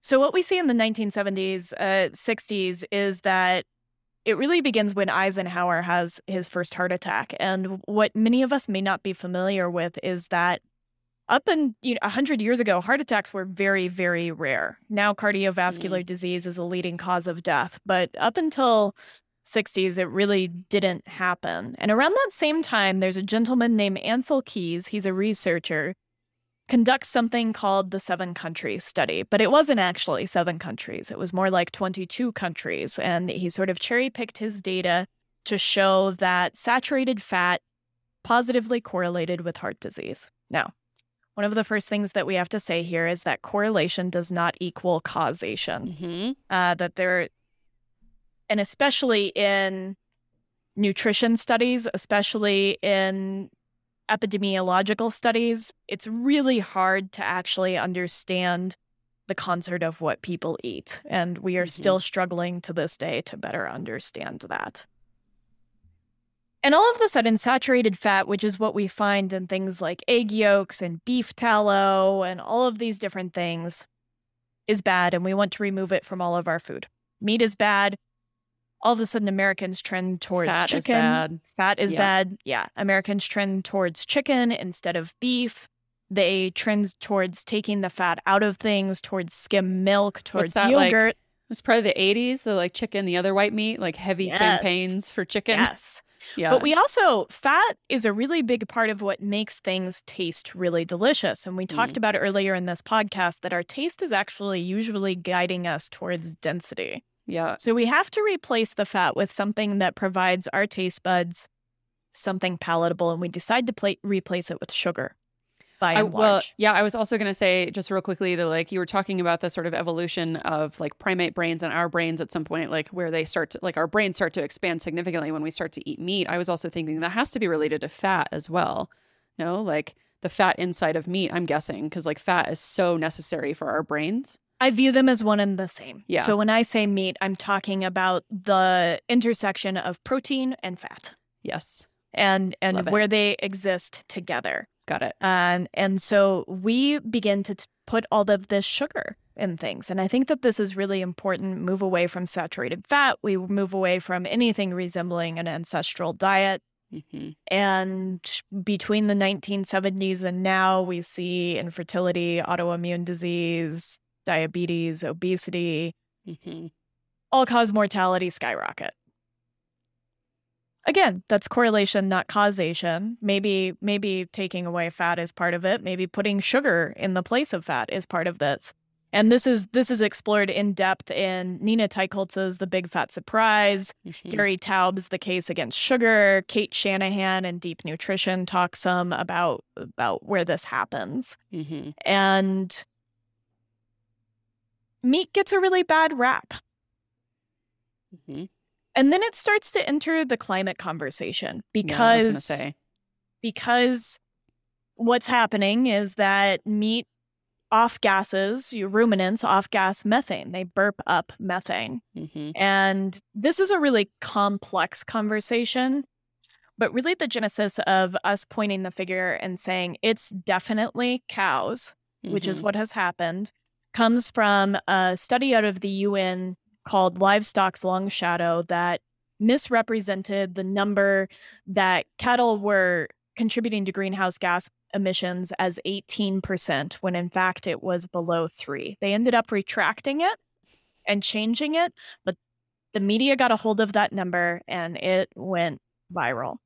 And all of a sudden, meat begins to get a really bad rap. It's also really important to understand that methane doesn't have the same half-life in the atmosphere that carbon does. Methane goes on and I am not the best person to explain this, but a 10 to 15-year cycle where it then degrades out of the environment. And so it is not something like carbon that has over a 1,000-year half-life within the atmosphere. And so these are two very different things.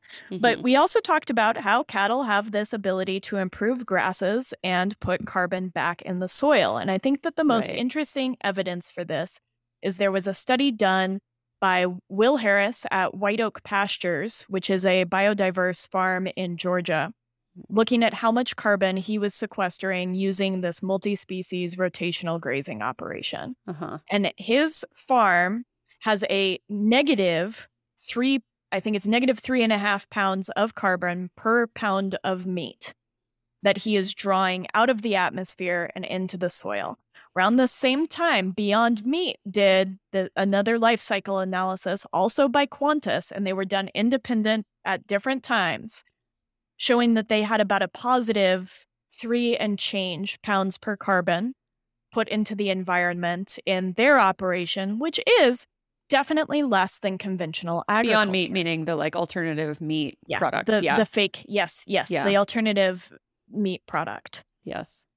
And so there's a lot of nuance here, right? Like there's a lot of different ways to raise animals. There are contributions to the environment, to the atmosphere that are coming from these animals in different settings, but there are also contributions that are coming within these plant agriculture. And I think it's important to think about we kind of talked about the inputs for plant agriculture, that they requires fossil fuels and it requires all of this stuff. And then we have to manufacture them. And those manufacturing facilities require fossil fuels and inputs, and plastic packaging happens on both sides. So we can kind of follow this pretty far out and see that it is really rather complex. Yeah.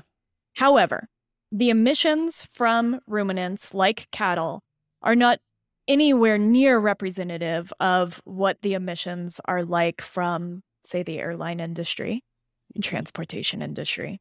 Mm-hmm. And I think it's really important to remember that at this time, the amount of ruminants that are in the United States is similar to or less than the amount of ruminants that were originally grazing the plains.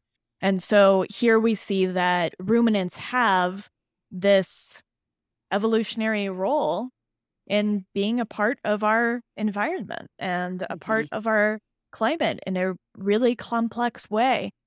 And I think that they've been maligned, and it hasn't been well considered. A little. And it hasn't been well considered. And I think it's our job to begin to think about, well, let's look at all the pieces that play into how our food moves from farm, and I'm putting this in big quotes, to table. And it's not just the farming, but it's also the manufacturing and the processing. If we're talking about cell-based meat, it's talking about the big stainless steel vats and how the steel is mined. I think steel is an alloy of things that are mined. Right. And what impact that is having on the environment and the amount of plastics that go into it. And so I think that there is this bigger accounting of the energy that it takes to create any food stuff. Well, it's the same sort of, I think, thinking that, again, sort of is making us culturally sick, which is the like, but if it's simple, Kate, it means that if I get rid of it in my world, then I'm safe. And also going back to the beginning, like safe. I don't have to worry about death. And also I'm not a bad person. Like if I just take this one thing out, it means that I've done everything right. And, you know, it sort of leads to, again, like a conversation I had with Clementine Morrigan about like trauma and cancel culture. It's like, if I just cut certain people out of my life, it means that I'm a good one. And I'm also safe from being annihilated socially, basically. And yeah, it's that same sort of like, well, if I can just cut meat out, and it's like, but it's not just meat. Like it's what kind of meat? It's like you're saying, how is the meat raised? Where was it raised? What is being used in the process of making the meat? What's being used in the process of shipping the meat? Like it's such a bigger conversation, but it's fucking exhausting to live like that. I'm sure you and I both know, like, you know, we talked about in our first conversation, like we are kind of exhausting to people a lot of the time, you know, like it's just, we are like the complexity and nuance and being complicated, dense sorts of people. Like if we are nutrient dense people, like it's a lot, you know, it feels, I think, to a lot of people like it's, even like within the last couple of days, I've been having conversations with people even who were like, oh my God, like, I don't want to out a friend, but like she was like, I ate a Crunchwrap Supreme from Taco Bell last night. And we were having this whole conversation about how yummy fast food is, you know? And it was like hyper palatable, like easy to take. And also that like folks who traditionally eat that food find it delicious, but really are turned off by actually like nutrient dense food. It's been engineered to be delicious. Exactly. And I think that's something that we Heavily can't lose track of. Like the many sugar. Scientists have gone into making that food both taste delicious and have the right mouthfeel on your palate. And so that's tough battle. That to me also, though, is like the conversation, like in my trailer, some of the filming we did for that, like a lot of my conversation was like all of the ways in which I've had to cut off pieces of who I am in order to survive in community. And it's like, yeah, I've had to become more palatable to people in order to stay in community. And it's like, yeah, I might be easy to swallow, but it's it's forcing me to live a half-life. Yeah. And I just don't like feel okay about that any longer. That is a really powerful statement that you have had to cut off parts of yourself to be more palatable to other people, to stay in community, to stay in connection. Mm-hmm. And that is a failing of our culture, to continue to accept people as they grow, as they are different, Mm-hmm. as they are fully embodying their whole person, what it Mm-hmm. means for them to be whole.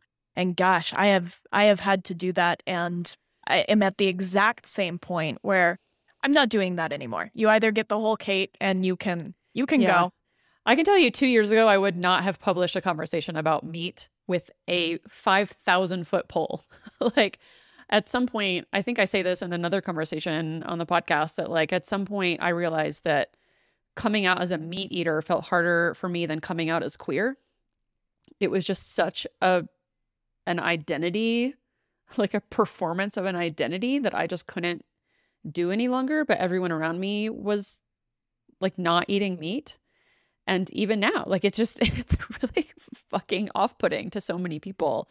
And it's like, well, yeah, okay, but let's have a conversation about the whole thing. But yeah, again, just sort of going back to that metaphor, it's like, it's just being people who require nuance means that it's not very palatable to a lot of people. Like, not a lot of people are actually willing to be in relationship with folks who are like, I'm not going to allow the easy, palatable answer. Like, it just doesn't work in my worldview anymore. And it's not to say that like I have to be always heavy or always intense or always whatever, or that I'm sure you're very familiar with too. Like, I like that we can't be funny and light, you know, like I am capable of that, it. yes, I am capable of those things. Right. But, yeah, that people just don't see ourselves in our full humanity, and that like, I don't know, it's just, I don't, yeah, it's just a thing I would not have done a couple years ago even. And now I'm just like, it just, I think we talked about this some in our first conversation too, that like, or maybe it was offline, off book, just that like, I actually feel like, similarly, right? It's like that idea of metastasizing. It's like I am keeping things trapped in my body that are true to me, which means sort of going back to the indigenous way of thinking about alignment and nature. Like, that is me out of alignment. It's me out of integrity, which means there is sickness, there is separation. There's separation from myself that's happening because I'm having to deny what I feel, what my body is telling me, like all of those things. And, yeah, like I think it's actually like at some point it just became really obvious as I was working on chronic illness that me not saying my truth was actually part of why I was sick. Yes. And I think, like again, like correlation, causation, no mirror, like it's just all the things are all the same, is like we have such massive chronic illness in this country of people who are living half lives. Like, because they have to cut off so much of who they are in their fullness in order to exist. And it's like, that's equally, I think, part of my like felt purpose in the world, is being like, no more. Like, we can't anymore. It's like when you have you're like, I can't not give good news to people that like there is life, there is more aliveness, there is something here, right? Like, so I can't not say that, because me not giving my gift to the world is also making me sick. And you not getting it is making you sick. Again, it's like the monocrops. Like we just can't keep our truth and our gifts from other people who need to hear it, because it is literally not only making us sick, I think it's making other people sick. And at some point, I think my podcast is just going to become a repetition of the same thing over and over again. I mean, it's an exploration. I experience the same thing. It's an exploration of the same thoughts through all of these different lenses. But I think what you said, Africa Brooks' work is really beautiful in this space, in terms of finding a space where we do not self-censor anymore, that there's so much self-censorship that's happening. But she also talks about this idea that I don't want a monocrop of ideas and opinions. I also want a diversity of opinions and ways of being in this world, and different approaches and lenses to life, that I want to see all of that aliveness in people. And I don't want to exist in this little isolated sect where everybody thinks the same and eats the same and behaves the same and drives the same car. I want to interact, like, again, a healthy cell in an Mhm. environment across all of these different disciplines and ideas and purposes in life so Mhm. that my life is all the richer for it. Mhm. And I think that this is something that I've gotten to experience, kind of on a political ideology level, working in agriculture, that there's Mhm. a lot of people coming from a lot of different spaces, and then you move to a rural environment and you experience that even more, Mm. and it is delicious. It is where life happens. It Mm. is erotic, right? Like, it Yeah. is aliveness. Well, I mean, this is where too, from my own experience, like, if yours has been in regenerative ag, I've spent a lot of my life in doing like social justice and like racial justice specifically. And I think like this is not a we don't have to go down this rabbit hole, but I just think it's worth noting that like it's not that like being white is bad, right? Again, it's like not that meat is bad. It's like it's so much more of a full picture of like we are robbing ourselves from the life that happens, and why often I think you also see folks of color who seem so much more alive. Like you go into those communities and it's like, what have we robbed ourselves of? Like in having to maintain a certain performance of what it looks like to be like proper and prim and white and act a certain way and do certain things in the world, and Mm. like not allowing anything else into that model because of just absolute fucking fear that like all of these things will get taken from us. And it's like, well, but we aren't fully alive without the whole picture, And yeah, I think again, like the metaphor just applies across everything. And it is so much more like, too, why I can't not apply it to work, because it is also like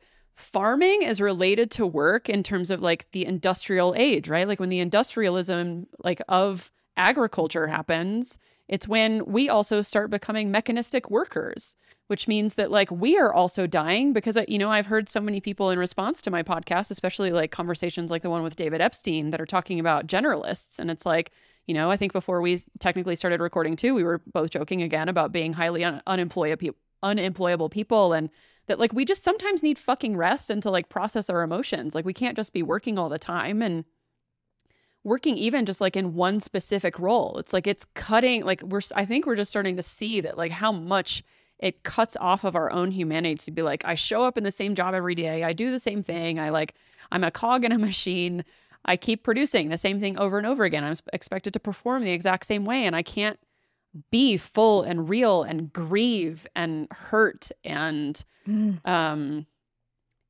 like even in our first conversation, like we were talking a lot about me processing my own grief. I'm like, half of that shit's trapped in there because I've had to spend a life where like grief is not palatable to human everyday life. I'm like, grief happens when I'm in the grocery store. And I'm like, well, this is a bad place to have to process grief, but like it's real, And again, like that's the racism conversation that like wailing got taken out of like white culture, Like there are other people who process grief in like collective, massive ways that are like screaming in public over a coffin. They And again, physically embody grief. yeah, and it goes We back to your like we started this conversation and like how are we afraid of death and what does that mean for our soil and for our food and all those things, and it's like it's all like we have such a fear. Again, it's like, yeah, that Charles Eisenstein quote, like how much life are we willing to sacrifice at the altar of safety? Yes. Like it's not actually living to cut yourself off in those ways. Now I'm just on like a fucking preachy rant, but I think I was talking the other day about creating an ownership of death. We've really tucked death away in these little corners. We've hid it behind the walls of hospitals and nursing homes. We've veiled it, and we've put all these, we sterilized it. Death yep, is it's a messy, great word for it. and we have disowned it. We don't want Mm-hmm. to take ownership of our participation within a life cycle, right? In terms of eaters. And I talk about this all the time, right? I get to participate. I raise all of the food on my farm, and I kill and butcher all of the food on all of the animals and I have a relationship with these animals. I love them. I care for them. Mm-hmm. We want everything to fit in this neat little package where we don't have to feel it. Mm-hmm. And whether that's eating meat or grief, all of these different things. But if we begin to take ownership of death and to allow it in, then I think it allows us to experience the full range of human emotions. Because there's this idea that you can't just numb the pain, you can't just numb the grief, because in that act of numbing, you are also numbing the joy. Mm-hmm. And for us to begin to return to the full, whole spectrum of a live human emotion, we have to welcome death back into the conversation and back into our lives and back Mm-hmm. into the way that we treat our elders Mm-hmm. and the way that we explore death in an environment and in ourselves, right? I mean, I love this idea that you talked about making these violent transitions. Like a part of me has died every time I have made Mm-hmm. one of those transitions. I have attended so many funerals But it's for like, parts of yeah, like you said, the myself. good death, right? That like Yeah, there is a kind of it's death that fueling feels lifeless, life. but there is another kind of death that is actually strengthening the grass. It's strengthening the soil. It's strengthening your body.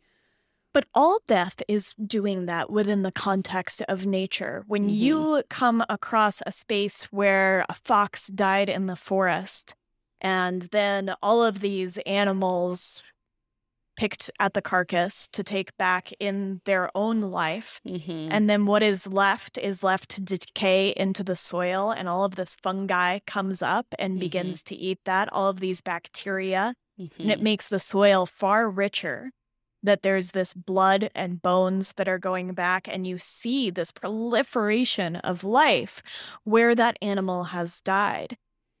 Death within the context of nature is just the beginning of 1,000 other things. It is the Mm-hmm. end of one thing into 1,000 other lifetimes. Mm-hmm. And we can't lose that for ourselves too.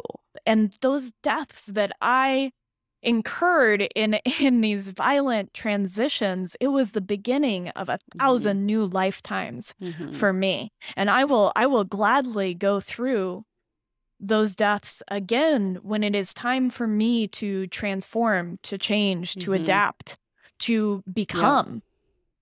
This is where I think also like the overlap with religion happens even too, right? Because like in the history of religion, like this is how life gets cut out as well. And that like I think even the perception of what death means inside of religion, or at least let's call it like inside of predominant white Western Christianity, that death is postured as this thing that's like it's one shot.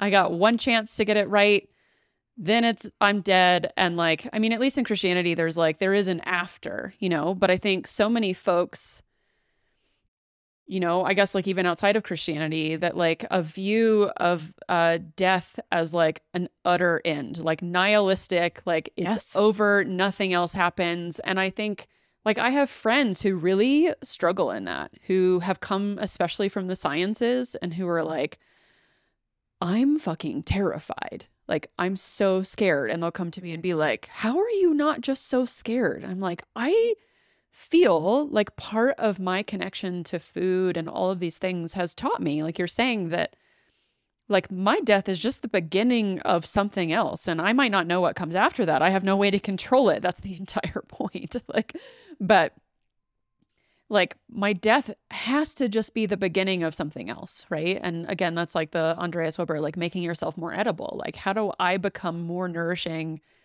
past when I die? You know? And I think that helps me in like a moral or like spiritual sense, just be like, there's no chance that this is the end, you know? Like, and even if it's my conscious end, like that I know that life serves so much, my life serves so much more purpose beyond when my consciousness closes down. I think there's this context, though, that our cognition is just an emergent property of us interacting with our Right. environment. Right. And so, Let's go physics on it. We're just like, everything is just an event. yeah, and Yeah. there's so much that we don't understand. And I think I came from a very atheist scientific background. Mm-hmm. And it was only within the context of being connected to nature that I began to see some of the mysticism Mm-hmm. in all things. And in this process, that death is where one becomes many. And in Gorgeous. a world that wants to reduce, right, like that reductionism of whether we're talking about meat and the environment or we're talking about health from an allopathic Western medical model, we're talking about looking at an individual part and failing to see its relationship to the whole. But what we know when we look at nature is that the whole is greater than the sum of all of its parts, that there's something extra that's cooked into the organism, into the ecosystem, into the environment, into The dark us. matter. Yeah. Yeah, into a carrot, right? Yeah. I mean, even into a carrot. There's just something more. And I think that has brought me closer to any idea of God or religion or anything than anything else. Has been just being in connection to those parts and to see that death is where one becomes the many. Yeah. Well, Kate, what is currently making you feel more alive and lit up in the world? Giving you joy, since we'd both like to prove to everyone that we have access to joy and not just heavy things. I think there is some joy in that complexity, though. And I think as part of what you talk about, like shedding all the masks that I have worn over the years, and they are so many masks, and just showing up whole in this world, is that I find joy in complexity. I find joy in the nuance. You know, what's lighting me up is filling my freezer with food that I grew myself and killed and butchered, and to be in relationship with my food in that very intimate manner. And eating tons of organ meats is giving me a lot of joy, I think, on both a physiological and an emotional level. Being in relationship with the community that I have built in this lifetime, with my husband, with people that I've met online largely, is really filling me up. And I think exploring this greater sense of what it means to be in connection, that is giving me joy, to find how I connect to all things and to seek out a deeper sense of that connection and to move away from a lot of disconnection and avoidance that I've experienced in my past.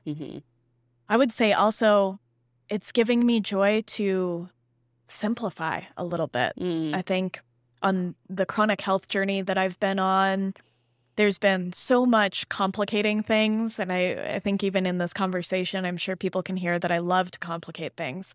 And so just seeking a little bit more simplicity. Yeah. I mean, that's another one of those seemingly sort of disparate things, but I think is actually the same thing, right? It's somehow in deeper connection, you need less and less to satisfy, which is sort of like a metaphor for beef liver, you know, or meat too, that it's like you need less of it. And it's like, yeah, again, to reach the metaphor satiety. of like, yeah, that like how much distraction do you need of empty calories, of like the media you consume, the being on your phone constantly, the shitty relationships that you have, the like work that's not that satisfying. Like how much do you have to pump into yourself to finally reach like a point where you feel full and nourished, you know? Or you could simplify and actually be in deeper connection, and you need so much less, even though it's like a richer, you know, it's like that metaphor of compost again, right? That it's like, it's just a richer soil to work from, that like you don't, and again, like it's,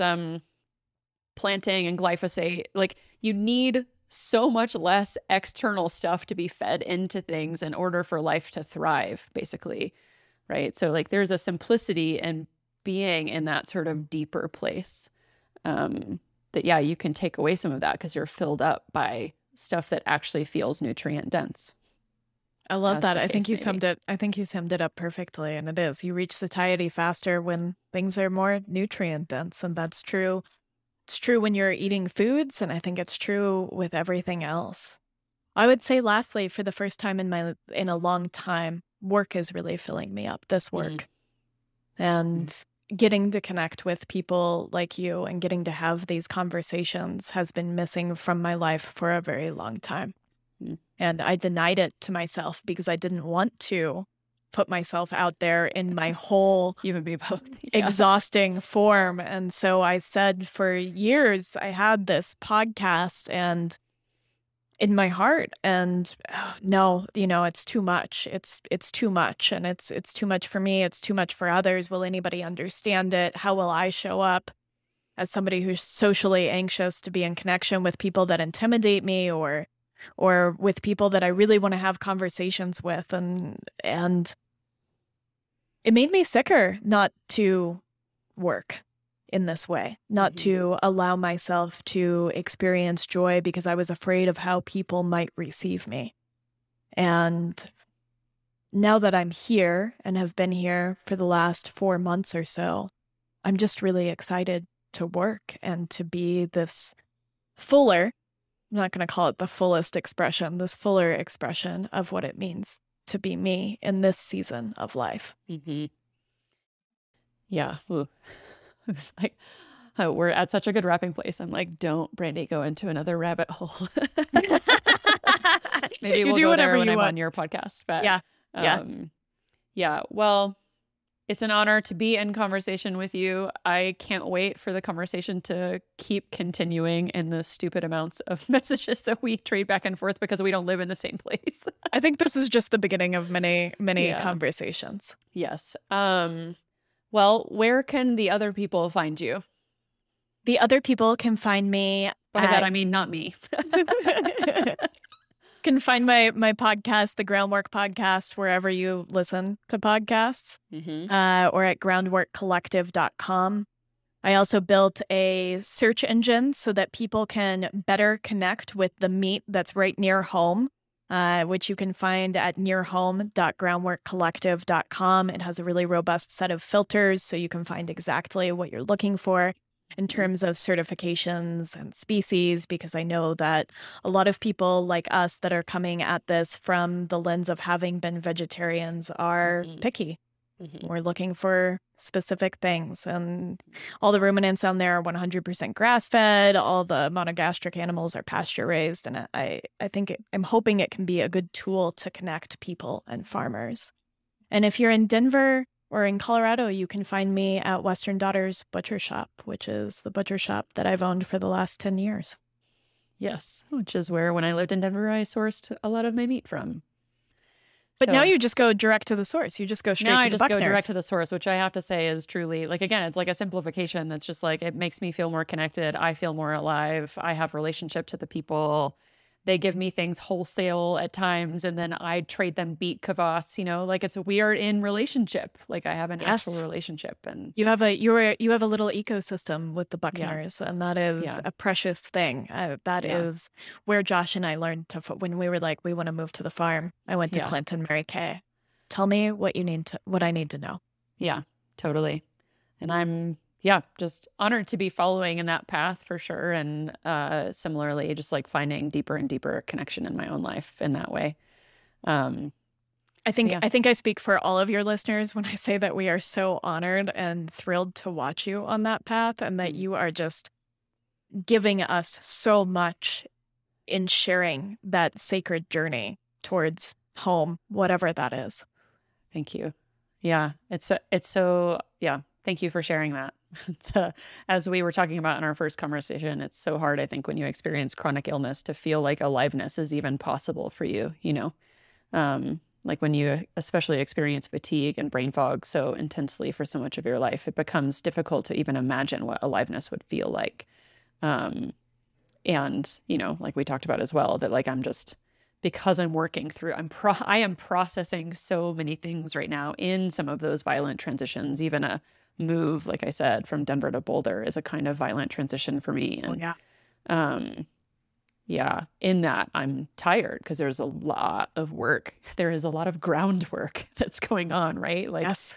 And so it's hard because when you're like, but what if I'm not seen for a while? Like it's like, what if the work isn't seen? Like, what if I have to take a break? Like, what about all of those things? But I think it's like the good work. Like when it's ready, when when it is full, like when you feel When it's ripe. satiated, like, yeah, when it's ripe, when there is aliveness there, like you will give and it will be so much more powerful, so much more Yes. nutrient dense, so much more caloric than it would be than if you were just giving when it didn't mean anything to you, or when you weren't full and you weren't ready and you hadn't ripened and all of those things. So When you weren't ready to imbue it with the life that you give it, because you are breathing life into whatever work you're putting out into the right. world. And so it does require a level of aliveness and of ripeness. And I know you know that I've been through this whole health journey and chronic fatigue. And Yeah. I want to say this, maybe in closing, whatever it is that I believe that we all have the capacity to heal that we see in nature. And I usually say that we see mirrored in nature, but you're right. It's not even a mirror. It's not even an analog. It's not a metaphor. We just are nature. When we see that resiliency in what it means to reintroduce livestock into a brittle grassland environment and to see them restore that soil and for the grasses and biodiversity to come back, all of this different life to come back into the space, these small mammals and birds, we are that. We have that capability to tend towards less aliveness and then to come right back into the peak of aliveness and ripeness and diversity. Yeah. And so that's in all of us. So apropos of our shared love of Charles Eisenstein, I have this quote that I read a lot of mornings right before I sit down to work, which is, in right livelihood, then, I suggest that we look at the world with eyes. I read this, I think, in my episode that was like introducing my episode with Charles, but I think worth noting to sort of close this out. I love coming back. Great. Which is, again, just repeating myself over and over. In right livelihood, then, I suggest that we look at the world with eyes of what opportunity is there to give, and how may I best give of my gifts. Hold that intention in mind, and unexpected opportunities arise. Quickly, any situation in which you are not giving your life gifts towards something that is good to you becomes intolerable, which is basically what we were saying about, like, it's just like so difficult to imagine doing work that doesn't matter and not being connected in this way. And that's like giving of your gifts comes when, like, a gift isn't obligatory. A gift isn't given when you're too tired to give it, right? And like, so I think in that way, like when we are most resourced, when we are feeling most alive and nutrient dense and all these like words that we can apply to it, that people need so much less of it, right? Again, it's sort of like I was talking to in our first conversation about like the sort of inclination to keep producing content, you know? It's like, yeah, people need a lot of content if it's actually not that meaningful. But when you actually produce stuff that is just like deeply meaningful to you, you could do one and it would have more impact than doing 100 in a year, you know? And it's so hard for us to, I think it's easy for us to hear that and believe it about other people, and so difficult to actually implement in our own lives. It is. It is. And I think that's part of how we were taught to be a part of the machine. And I think what we see in nature, right, is we see seasons of quote unquote productivity. And we see the spring and the summer where everything is growing outwardly and there's green on the trees and there's flowers and there's all of this energy being put into making things brighter and bigger and more. And then we see that condense back down and go inside, and we see that energy into root systems and into soil and into stillness and quietness during late fall and winter. And I think it's really important that we not lose track as humans that we are the same, that we have seasons where we are building something internally. We are building root systems. We are building strength for those moments when we are suddenly going to burst forth with all of this outward aliveness. That's a lot of deep work. Like, it's not a lot. Like, well, you're just resting. Well, it's like, well, resting is a lot of work, in case you hadn't noticed. And it's required that dormancy, you know, and by dormancy, I don't mean that nothing is going on. I just mean that we don't see it from the exterior vantage point. Right.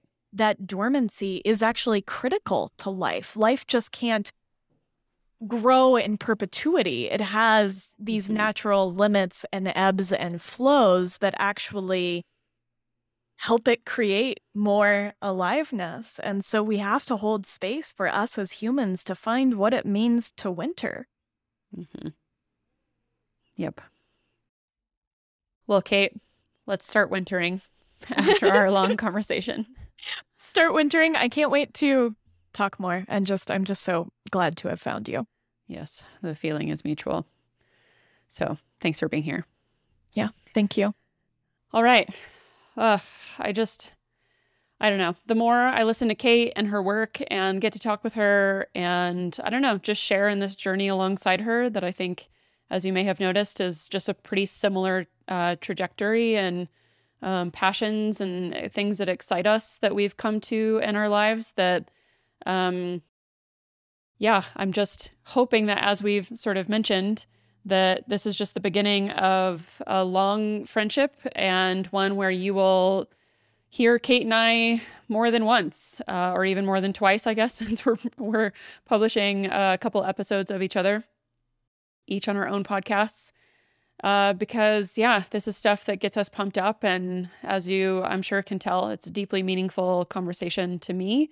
And I hope to continue and work in various ways alongside Kate, either in direct partnership or just as a symbiotic being who is just rooting for her and her work so much. And I know that she's equally rooting for mine and that we just have such a shared passion for things in life. So I'm sure you could feel that. And I want you to continue getting to listen and also follow along with Kate's work. So please go find her at all the places that she mentioned by checking out the description of this show in whatever player you happen to be listening on, or by going to the show notes on my site at thisplusThat.com/episodes, as usual, under episode 25 for Kate Kavanaugh.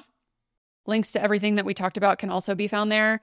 And my website, thisplusThat.com, is where you can sign up for my newsletter as well, which is where you will get even more behind the scenes stuff, related content, and personal insights from me when I happen to be writing my newsletter. I've really slowed down on both things. I probably should have said this in the introduction, because if you didn't make it this far, you wouldn't be hearing this. But I said a little bit about this, I guess, in the introduction, I think, of episode 24, the last episode with Kate. But I don't know. I've been doing a lot of work and around rest, work plus rest, hence the title of our last episode together. And I've been slowing down a bit, and I don't really know what that slowdown looks like. I can't promise when it will end or if I will or will not be producing much, but I think the production has slowed down a bit. So I'm late on getting these 2 episodes out in terms of what was typically a bi-weekly schedule for me, producing every other week. And I'm putting things out when it feels good to put out and resting otherwise.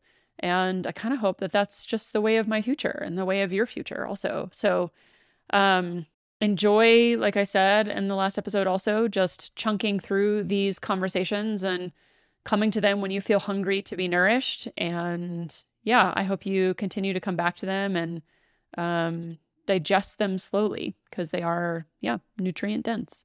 So all that being said, I'm not writing or producing as much, but I hope you stick around. I'm still here and doing the hard work of internal healing and healing of my communities and that sort of thing. So thank you for being along for that ride. Otherwise, in the meantime, you can also find me very rarely posting on social media at thisplusThatPod on both Twitter and Instagram.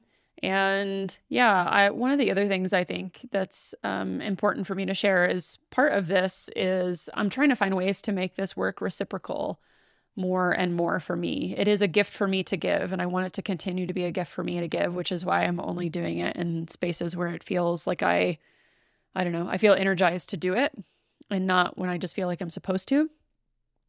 And part of that is really hearing from you and being in a relationship with you. So please comment, share it.